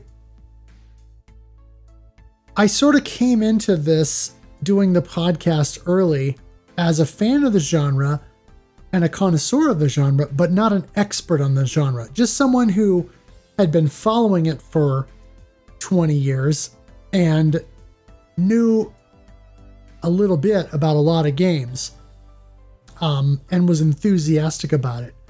And so we started this podcast, and I was kind of wide-eyed and curious about a lot of this stuff. I think if this game had come out in 2018 or early 2019 when we started playing these games in earnest, and I played it then, I maybe would have had a different reaction to it than I did now. Yeah, and here's the big thing that I kept thinking over and over. If this game had Gradius 3 arcade difficulty, would I get more enjoyment out of it? Huh. That's an interesting thought. I mean... Well, for me, the answer is a little bit yes. And it sounds weird, but I've sort of... I don't know if I'm channeling my inner Duke Togo here again, but I've been playing Elden Ring. I've been playing. Geez, the name escapes me. So many Kingdom games this year, but I think Fallen Kingdom. But all these Souls-like games, it's now like if this game doesn't beat me several times, and then say try harder. Well, what's that Gradius Gaiden? You need more practice. Oh, right. Right. If a game doesn't continuously insult me and tell me to get good, then I don't feel like I've gotten my money's worth. It feels where it ends. Like I can't just sit down and enjoy a game anymore. But if the game had Gradius 3 difficulty and it felt like I was overcoming obstacles by challenge, I think I would have a better time. And I think that's the key thing, right? Video games do something different than any other type of media, where they actively try and prevent you from playing it, right? The famous comedian line with a book doesn't try and shut itself closed as you're reading it. A movie doesn't try and stop itself as you're watching it. Right. Video games purposely try and set up barriers, and you get enjoyment by overcoming those barriers. And right. If you pass through it on your first try, you don't feel like you've accomplished anything. You don't get that sense of, yeah, look what I did. And I think that's what's missing, what draws people off. So, yeah, but at the same time, people who were just looking for that, yeah, I played fun. I remember R-Type. I had fun and shoot, and you're done. Well, yeah, it's great for them. Yeah. But... yeah, and I guess in the same way too, part of me is more like, yeah, give me more games like the one we played in August. I want more manic games right now, or I feel like playing more Danmaku stuff. Give me the faster paced stuff right now. Whereas a couple of months from now, I could be like, yeah, Gradius 2. Give me Gradius 2. I'll keep playing some, or even R-Type. The original R-Type. Let's play the slower stuff. So yeah. It also depends upon what you're feeling. So this was more of a reflective game than I originally thought it to be. But and I'll talk about final thoughts, I guess, down below. I'm going maybe a little bit too much in the weeds here. Sure.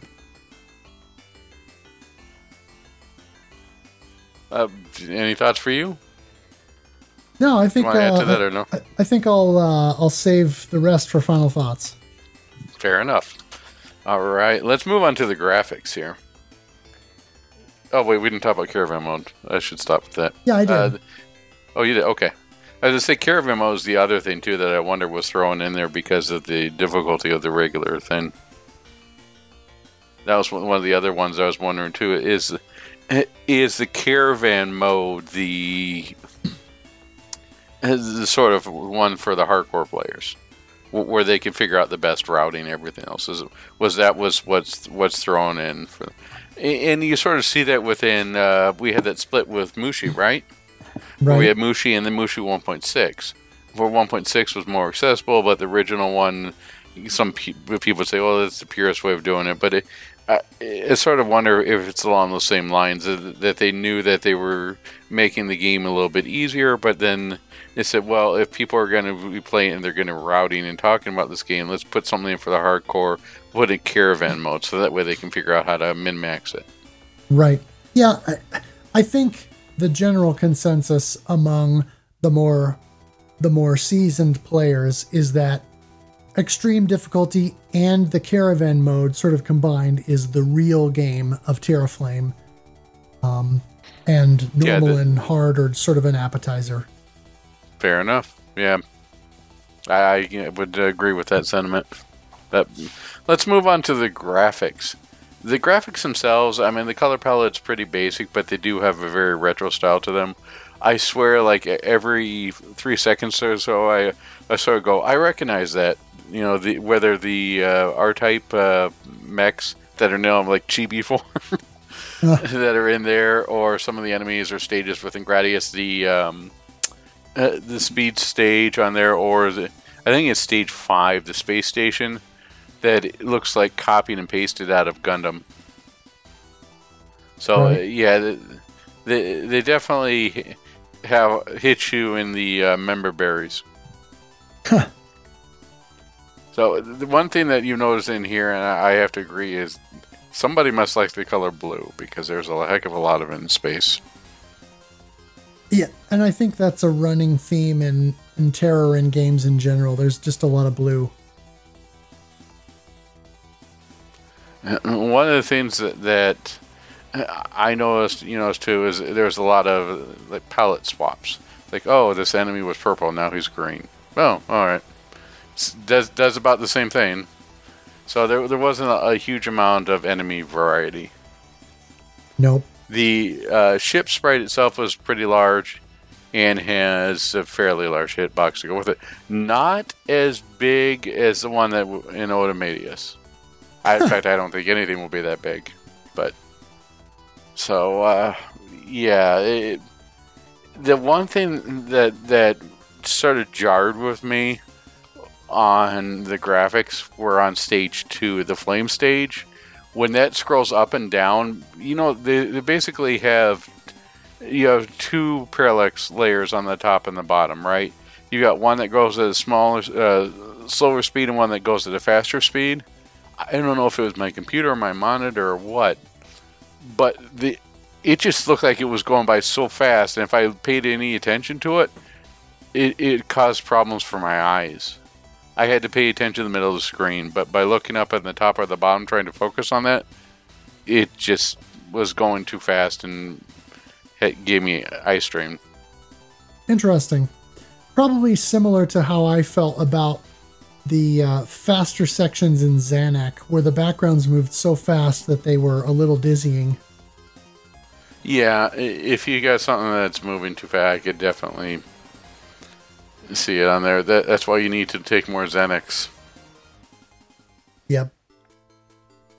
Alright, you want to talk a little bit about the sound? Yeah. The soundtrack was composed by Hiroki, and there's a standard version of the soundtrack which can be purchased on Steam and on Bandcamp, and then also a chiptune arrangement of the soundtrack, which sadly I was not able to find anywhere. I felt like most of the sound effects were pretty understated, although there are a couple of more high-pitched sound effects or louder effects that can be a bit annoying. In stage 1, there's a couple of spots where you get the indicators at the back of the screen, like I mentioned, where there are all these missiles that come forward, and it's these weird, sound effects don't quite match, but the sound effect that plays when you shoot down the missiles is a little weird, and it's a little tinny sounding. Is that when all the missiles start coming out from the back for the first time? Yep. Okay. Yeah, the one thing that I will add in here, and again, this is my opinion, but the soundtrack and the sound effects themselves appeared to be a little bit understated. The soundtrack was good when I could hear it, but it just appeared to be softer than I expected it to be. Thunder Force games, if you're going to go with the Thunder Force theme, they are not understated in any situation. That is coming in loud and it's coming in fast. Right. Yeah. One other thing I do think the voice clips that play in the game are a nice touch, and they do give it a bit of personality. So you get when you pick up a power up, it says power up, and then if it bumps up your weapon level, then it'll say weapon level 2 or weapon level 3 or something like that. And then you pick up the defender and it'll say defender and things like that. So I thought that was a nice touch. Yeah, that's very similar to Thunder Force. I like you mentioned the craw or the claw. I mean, even mispronunciations are a nice touch when it comes through with that type of speech. So it definitely adds to the game's personality. Yep.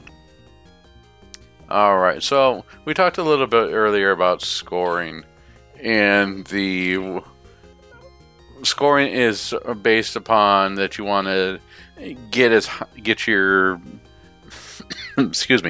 get your meter as full as possible, and then you dwindle it down as you get through your batch of popcorn, your batch of enemies, and then gives you just enough time to get that meter back up again so that way you can start it all over again.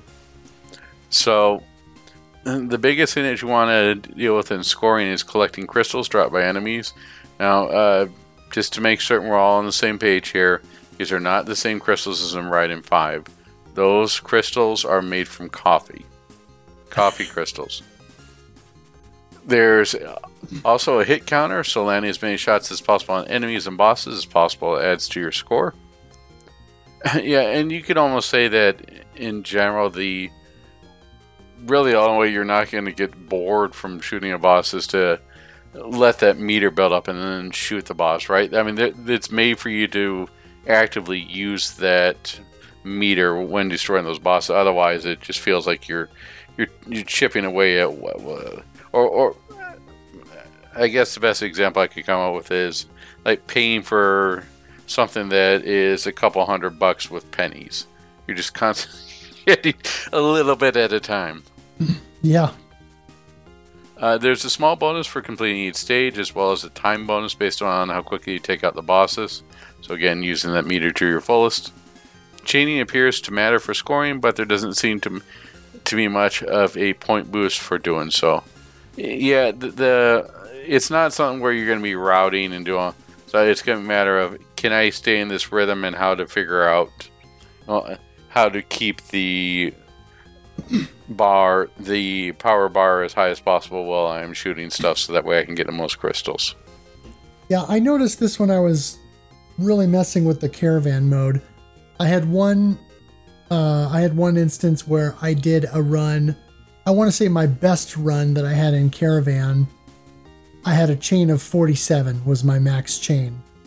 And then I had another run where my max chain was 86 or something like that. So it was almost twice.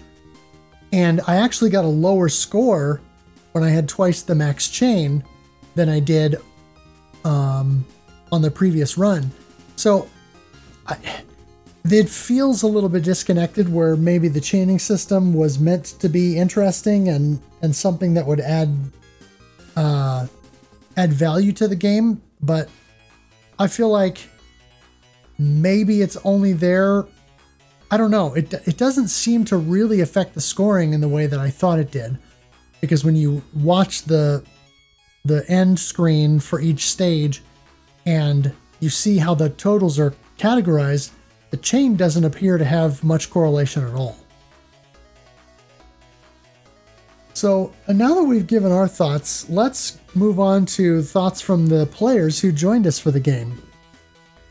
So first up, we've got Supergoat, who says, "Oh baby, I'll definitely be joining in for Terra Flame.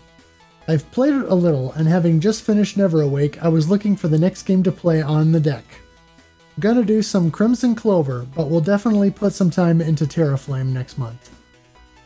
And then later on, Supergoat says, getting back to it after a little bit. I had been struggling with level 4 expert, and after finally beating that, I cruised through levels 5 and 6, until the level 6 boss. Man, 4 is brutal. So many things appearing behind you, only one defender on the level, and lots of ships moving quickly in fast patterns or phasing into being while you're trying to dodge bullets. And then again later, I managed 424,000 last night in PC Caravan. We'll do a few more rounds before bed tonight. I do love a good Caravan mode. So good for scratching that itch when you don't want to commit to an extended play session or lots of frustration. And then for final thoughts, don't have time to get the Expert Mode 1cc done. Very enjoyable game. A couple memo bits, stage 7 diagonally scrolling part where walls could come up suddenly, but the Gradius syndrome was too strong. The roll unit should have been built in because so much of the game was balanced for it. I guess that's slightly different than Gradius syndrome since you don't restart at a checkpoint, but it's similar enough. Yeah, that was the other distinction, and he points that out there with it. Gradius syndrome, it gives you a checkpoint right and then forces you to go through that section where this sort of throws you right back in there. So it's more akin to Star Parodius syndrome. It's you just sort of get that where if you get in a loop and you're not careful enough, you could just keep repeating that loop over and over again, and before you know it, you're driving on a truck off the cliff with a groundhog named Puxatony Phil. Huh. Yes, that prognosticator of prognosticators. Indeed. Bill Murray. Alright, Full Macho says, Terra Flame went 20% off on Switch today. Is this a conspiracy? Does Big Shmup, know about this game? I have to say, there's another company that we should use. Big Shmup Games. That sounds like our next bumper sticker, or a bumper sticker. I'd rather be playing Big Shmup Games. Have you played Terra Flame today? Oh, there's so many things we could do there. Anyways, no, that should be a sticker or a shirt. Big Shmup Games. I've been dabbling real casually on Terra Flame this month. I think I just lost to TLB on normal at 1,648,820 points. It's a nice game. I love the slowdown. When you take a hit, that makes it clear, but brutal when you lose all your defender shields. It's chaos until the next one. Their graphics are chunky. Feels like a Game Gear shmup. Yeah, that's a good observation. They're chunky graph. It really does, and especially with a little bit more of the limited color palette that they have with this in blue. It really does feel like this could be sort of either a Master System, and I don't mean the Master System has a limited palette, but the SMS and the GG share the Game Gear share a very similar palette in the fact you convert stuff, but it really does feel like this could be sort of in an alternate reality be a Game Gear STG. I think it's a 16-bit game in terms of pixels, but it's probably aiming at 240 pixels high. But the ship feels similar, feels larger than most SNES shmups, and a little less detailed. Like how lots of GG Game Boy or Game Gear games had oversized sprites relative to their screens. And the Score HUD has a lot of outlines, which makes more portable, delivered in nature, and like it would be a little more readable, even direct sunlight. See, there we go again. If you're going to be playing this on the Switch Lite, you need the magnifier. Afterburner kit for your Switch Lite. That increases the chunkiness I'm perceiving, even if the pixel count is higher. I received 430,700 in Caravan mode on Switch, so I'm coming for y'all, GBG. I'm really cramming in last minute. Finally, 1cc normal at 1,948,620. Radius effect in the 6 through 8 stage bosses was extreme for me. My final thoughts. I agree with the above. The aesthetics are pretty unremarkable, levels extremely standard, and the enemy types are few. To me, the only two levels that break the mold are the speed tunnel and the lava arch levels. What was it? I'm trying to remember what the speed tunnel is, but the lava arch was level 2. Right. Yeah, I think the speed tunnel was 5. 5 was it? Yeah, 5 or 6. Okay. There's a level that feels like the slightest nod to the R-Type ship level, but so slight and so unique that touch is not exciting, and it sort of just blends in with the others. Some of the bosses are a little too similar, but the later stages have fun ones. The snake, the 3-armed thing, and the TLB. Yeah, that was one of the things that I sort of noticed too, was I was sort of laughing along. It was like, it's some of the bosses sort of remind me of, we have Big Core at home. Well, they're all variations, right? I mean, for the most part, like you got the arm boss, which is on I think stage 3 or something, which is similar to the salamander boss, where the arm's going out. And then this, stage 1 is Big Core. They're for the most part in the early stages, it's all just variations of Big Core. Yeah, it's variations on a theme. Yep. Now the good. I feel like this feels like it was made by people who are first and foremost shmup fans. To that, I point to the design affordance for any enemy that emerges from the top, bottom, or left is perceived with a yellow warning box. How many games have enemies sneaking up and getting off a quick point blank? I'm looking at you, 1942. Their presentation of upcoming enemies saves players hours of memorization, but there's still strategy in the charge shot management that leads to unique runs. I don't feel impatient playing early levels for the 20th or 30th time. I really enjoy the 3 shooting types, but some I think it's missing just a little something to make it more distinct in the crowd of shmups. Oh, and I love the inclusion of caravan mode. I really enjoyed the Flight of the Pigras in December 2020 and would love another caravan shooter for the club. Alright, we gotta go back to Flight of the Pigras this year. Flight of the Pigras Redux. We just need to find a really good caravan shmup to do at some point again. Well, I know that they have some summer carnivals, but that might be fun to do next year, right? Sure. It's the summer of summer carnivals. Everyone gets to do we've got.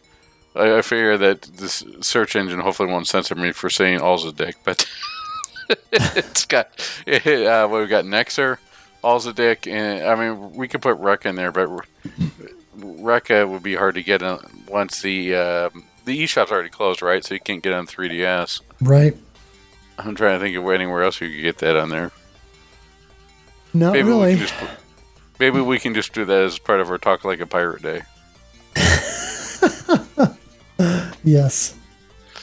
So, but no, I think it'd be fun to do a summer carnival event in maybe not, if not next year, in 2025, where we just go through the carnival games. Alzadik and Nexer, I'm certain we'd get a lot of people. Not sure what we do for the third one. Sure. There's got to be more than that for the caravan shooters. It can't be all TG16 stuff. Oh yeah, there's other stuff too. Spiders posted, "Hey everyone, super excited about Terra Flame this month. I've been dragging my tush about posting replay videos, but I do have my Switch Terra Flame high score expert run I will try and post and share with the Discord ASAP. I also have a link to Gatan's Caravan run I'll find as I and post too." And then later on, "Terrarin Games normal is easy. As a noob, I appreciate it, so I don't feel shame, haha. Normal is crazy generous with shields. Arcade normal starts to limit them, and expert really becomes managing risk and hopping on to the oasis of 1 shield per level. Save 4 has a ton for some reason, and 6 I believe has 2. When suicide bullets show up, and no more shields during boss fights, I don't remember the jump from normal to arcade very well. I managed that pretty quick, but over half of my time spent with the game was in expert mode. Boss patterns change, makes milks more challenging, and the suicide bullets." And then later on, "For the record, I did not get the clear on the high score run. I actually got my Expert 1cc on a glitch where I paused the game on a death to reset and decided to play through, and must have timed it just so that my ship respawned without a hitbox or the ability to move or fire. I'll hopefully post that one day too with my thoughts on scoring versus survival. One piece of advice I can offer now, watching a couple playthroughs. Speed killing bosses go a lot faster if you maintain your charge gauge. It's worth it to hold off the fire button to get any amount of charge back, even tapping the fire button at a nice tempo at low charge. And then later on, answering Supergoat's question about the charge meter, I think it's binary. Either your shot is powered or it's not. I'm watching my stage 1 boss speed kill, and the life bar drains at the same rate as the charge meter. If it isn't on or off, it does look to be different enough to worry about how much charge you have altogether, just keeping something in the tank. The drop-off in damage for an uncharged shot is brutal. I keep my meter drained, firing back shot, or boss milking so I don't do accidental damage.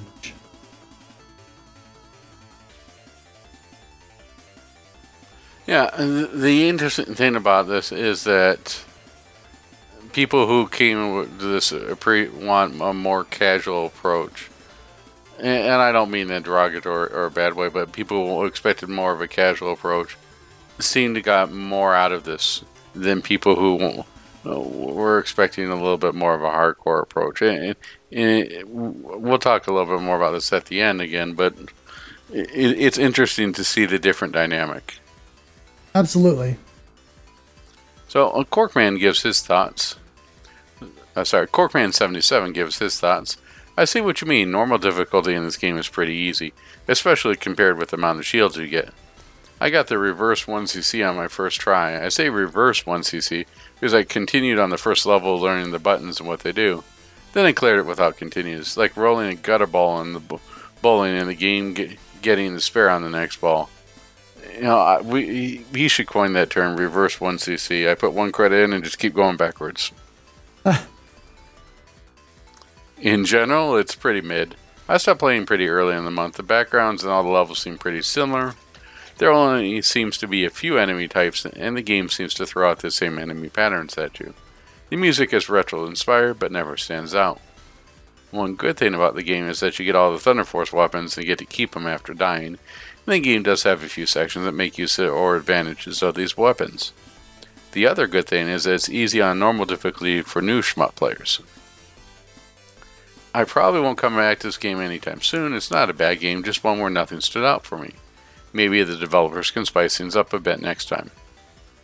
And here we go with the dynamic again. Someone who is very experienced with STGs, looking for something that's going to give them a challenge and not finding stuff. So I think this is something that we need to think about when selecting games in the future.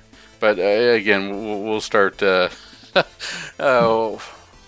talking more about this in just a little bit. Sure. One more quarter joined in and said, cold beer and lucky dodges for the win. Played this game when it first released. Was nice to revisit and get slapped around on expert mode. Managed to no miss up to the final boss. Then it kind of went south. Thanks for another excellent game of the month. Synthetron Prime says, I joined and promptly fell off. Stupid life crap. Ugh. I really want to participate though. Hopefully soon. Well, hopefully everything works out for you in life. I totally understand adulting stuff in life. It's it can take its toll on you. You know, it's definitely the game of life is one heck of a 1cc to clear. Indeed. Well, thank you to everyone who shared their thoughts with us and played along. Just going over the scores real quickly. Expert mode seemed to be where most people spent their time.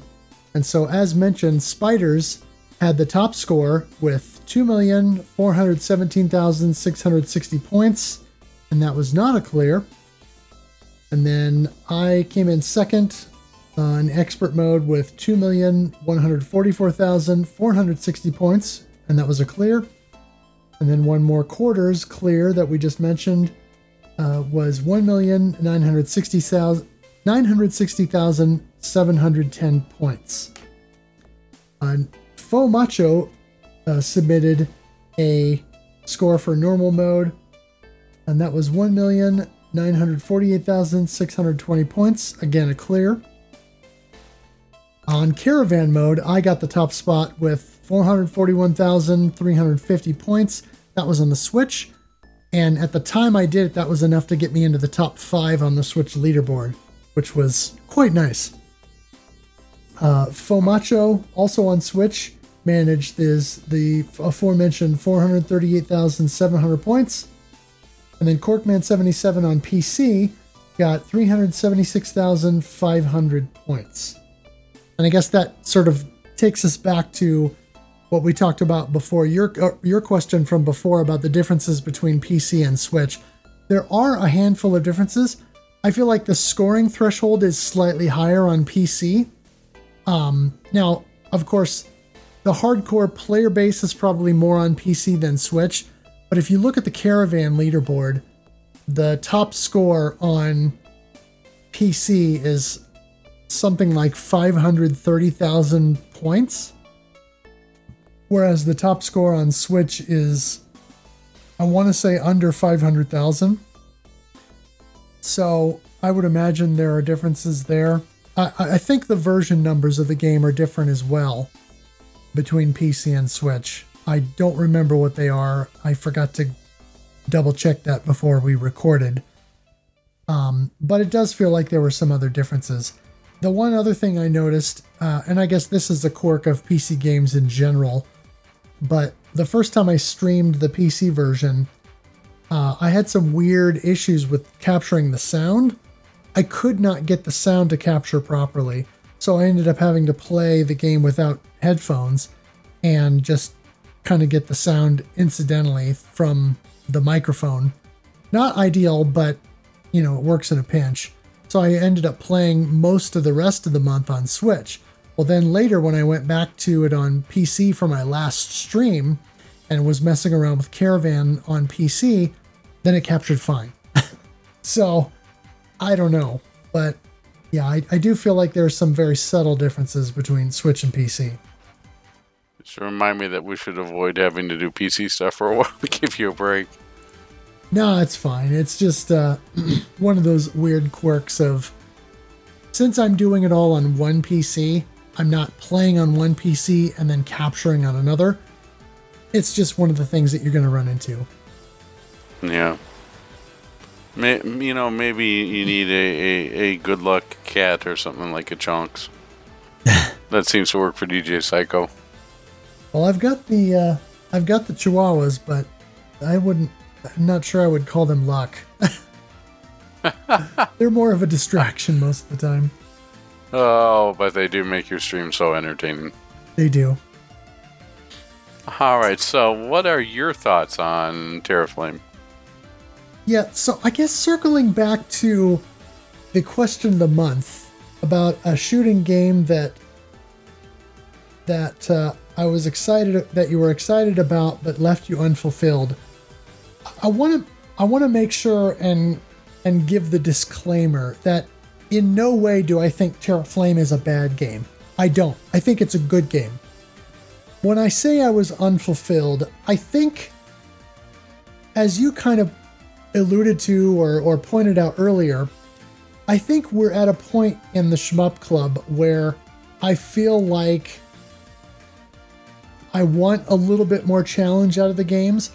I get frustrated when the games beat me senseless, but I have come to enjoy the challenge of getting over that next hill, so to speak.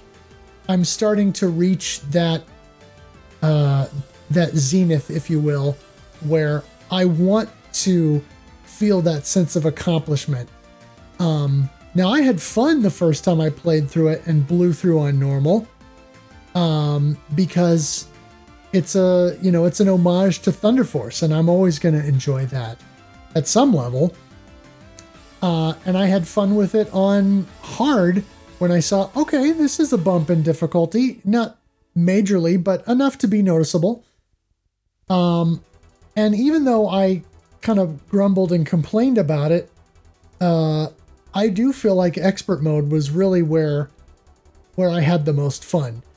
You know, it doesn't always seem that way in the heat of the moment when you're watching me get frustrated on stream, but I am actually enjoying myself, even if I'm, even if I'm grumbling and yelling at the game. Oh, what hit me? You know, stuff like that.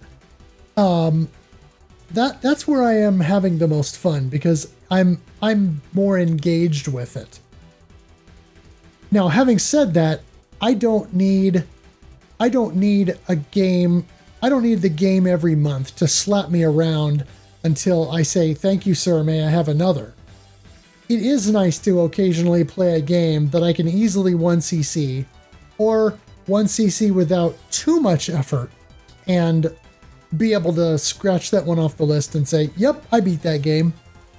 But having come off a more challenging and engaging game like KaiCon from the previous month, it does feel like a little bit of a letdown. Sort of like, you know, last month we played a game that felt like double fisting Jolt Colas and, you know, drinking them all at once and going, "Phew!" And then this month, well, it's a flat Diet Coke, you know? And that's not necessarily a bad thing. It's just a different flavor profile. And sometimes that's okay too. And that's one of the things that I enjoy about going from month to month, game to game. You're going to get a different experience every month. Some months, it's going to be all adrenaline. Other months, it's going to be, what do I need to do here to make sure that I can get through this level? And it's much more strategic. And then some months like this, we're going to cruise along and be much more, yeah, this is good. You know, I'm enjoying this. Even if I'm not as engaged, I'm still enjoying the game, or I'm still getting something out of it.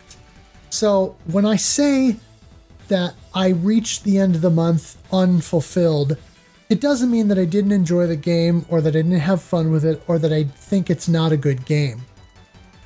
But I feel like maybe it's a game where there's some missed opportunities, there's some unfulfilled potential, and like the developer still has room to grow before we truly get a game that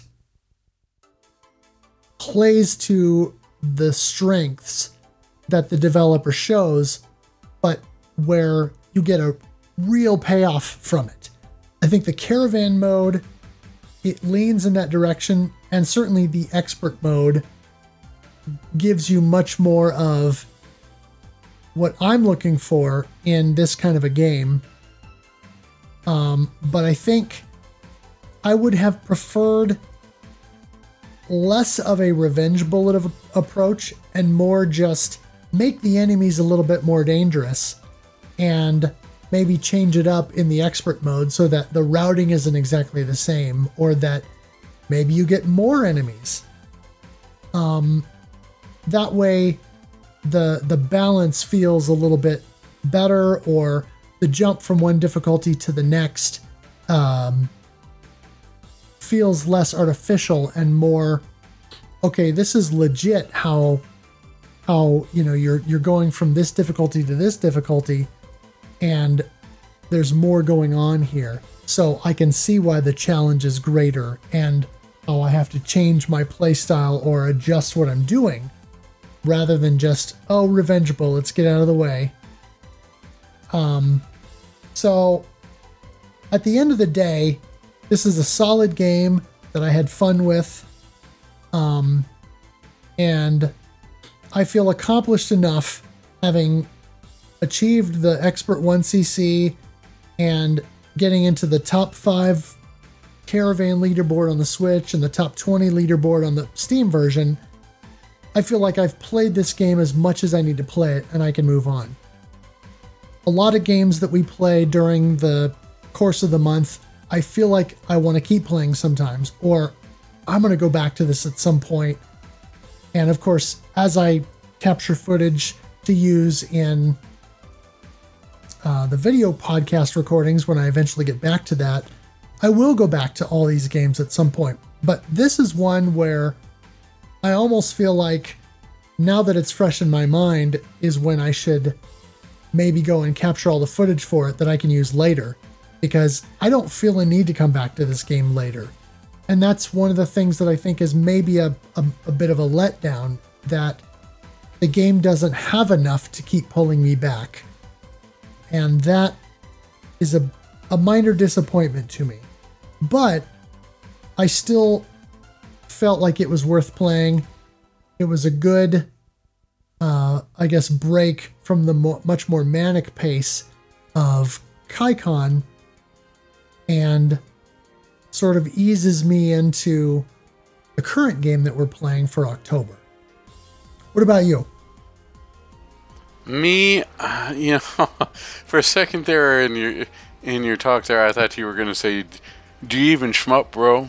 But I think that what we have here is in my opinion, we have a shmup that is akin to a car. This car is going to get you to work, and it's going to get you to the grocery store, and it's going to get you, and you're going to use it for what it is, and you're going to be fine. But what people, if you're expecting a Lamborghini or something really sexy, or a Porsche or something on there, you're not going to get that. And I think that's where the disconnect lies in. When expectations aren't met, that's when you get disappointment, you get anger, or else have you. And as a car or as a shmup, yes, you can have a fun time with this game, and I had a fun time with this game. Is it going to be something you're going to spend hours with? No. But are you going to have a good time with what you played? Yes. Would I be going back to this? No, probably not for a very long time. If I'm going to play something, I want to play something that's going to give me those challenges, those hills to overcome. And for something like that, I would probably be playing more KaiCon, or would play a cave shmup like DOJ, or SGDOJ, or Ketsui, or if I'm feeling a bit masochistic, Rega. But it's made to do one. It's a shmup that does a good job of what it is, but there's not anything more to it, right? If I'm driving a car around, I expect it to do certain things, and that's it. But it's not going to. I'm not going to put on the Autobahn. I'm not going to go drag racing. But it's not going to be. If I'm driving a Ford Focus, it's not going to be in Fast and the Furious 16, right? Huh. But it doesn't mean I can't have fun driving it around. And I think this is where this game falls into. It's good, but it doesn't do enough to differentiate itself either way, and that's why it makes it hard to classify, and why we have mixed emotions and mixed expectations on this. If it had been really bad, everyone would go, "Oh yeah, this game's terrible." But I don't know what it is, but it's inherent to men where you ever got this guy's like, "Dude, this smells terrible. You got to smell this." I sort of think that there's something along the same way that it is inherent with men too, where it's like, "Man, this game is absolutely horrible. This is the worst of Kosoge. You got to play this." It's just ingrained. If it was that way, that's one thing. Or it could be, "Hey, this game is excellent. Everybody should play." That's easy, right? It's easier to either give it a very bad review or give it a very good review. And when it's something that's in the middle, it can become complicated and messy. And that's what we have here. It's a good game. And if you are looking for something that you're going to just play around and have fun with, and you're not looking for a huge amount of challenge, this is going to be perfect. If you're looking for something that's going to give you all those challenges and make you feel like you're doing progression and overcoming challenges, then you should look elsewhere. Yeah. Yeah, I think that's a good summation. All right. Well, what do we got coming up next? Well, speaking of looking elsewhere, we have next month, we are going to go after all the sweets. And I have to tell you, I couldn't think of what was inside these willows until I really sat down and thought about it. I said, the reason why Cotton is going after these willows has to be the same reason that they took the cocaine out of Coke, right? If you put Tex-Mexium in candy, you end up with willows, and you saw what it did to Cotton. I mean, it's just a tragic story. So, make sure this Halloween, parents, check your kids' candy. Make sure there's no Tex-Mexium in it. Yes. So next month we are playing Cotton Reboot, or actually this month we're playing Cotton Reboot, and I am happy for this one. This one is one that is enjoyable. So I'm gonna play. The only thing I can't quite determine is, do we technically then count the original Cotton on this, like the TurboGrafx 16 and the arcade, or are we just strictly staying to the Cotton Reboot? I think we'll just look at the reboot, and then maybe maybe in a couple of years we'll cover the original at some point, sort of look back and compare. Okay. And then in November, we're channeling our inner Mark MSX as we play Danmaku Unlimited 3. Oh, yes. I'm looking forward to this one. I really like Danmaku Unlimited 3. And then in December, we head back to the well to play Deep Space Waifu. No. Well, you're looking for a game that people will play for 5 minutes and then be done, right? A quick game, so Deep Space Waifu fits. No, but I do have something special planned for December, so definitely be watching out for that. Sounds good to me. So, I also like to thank Trem for the logo and for continuing on with his series. I'm really happy that he's doing that, so everyone go take a look at Bullet Heaven. Speaking of taking a look at Boss Pro Shmups, don't forget to take a look at the shirts. Like to thank Kogosu for the intro and outro music, everyone from Press, Playcast, and the Collector Cast, and also like to thank MetalFRO for keeping things interesting with his streams, his rants, his trials and tribulations, and all the entertainment. Thank you. All right. Anything else that we need to mention before we close up shop? Yes, I can't believe I made it here without any caffeine. Well, I can't believe it's not butter.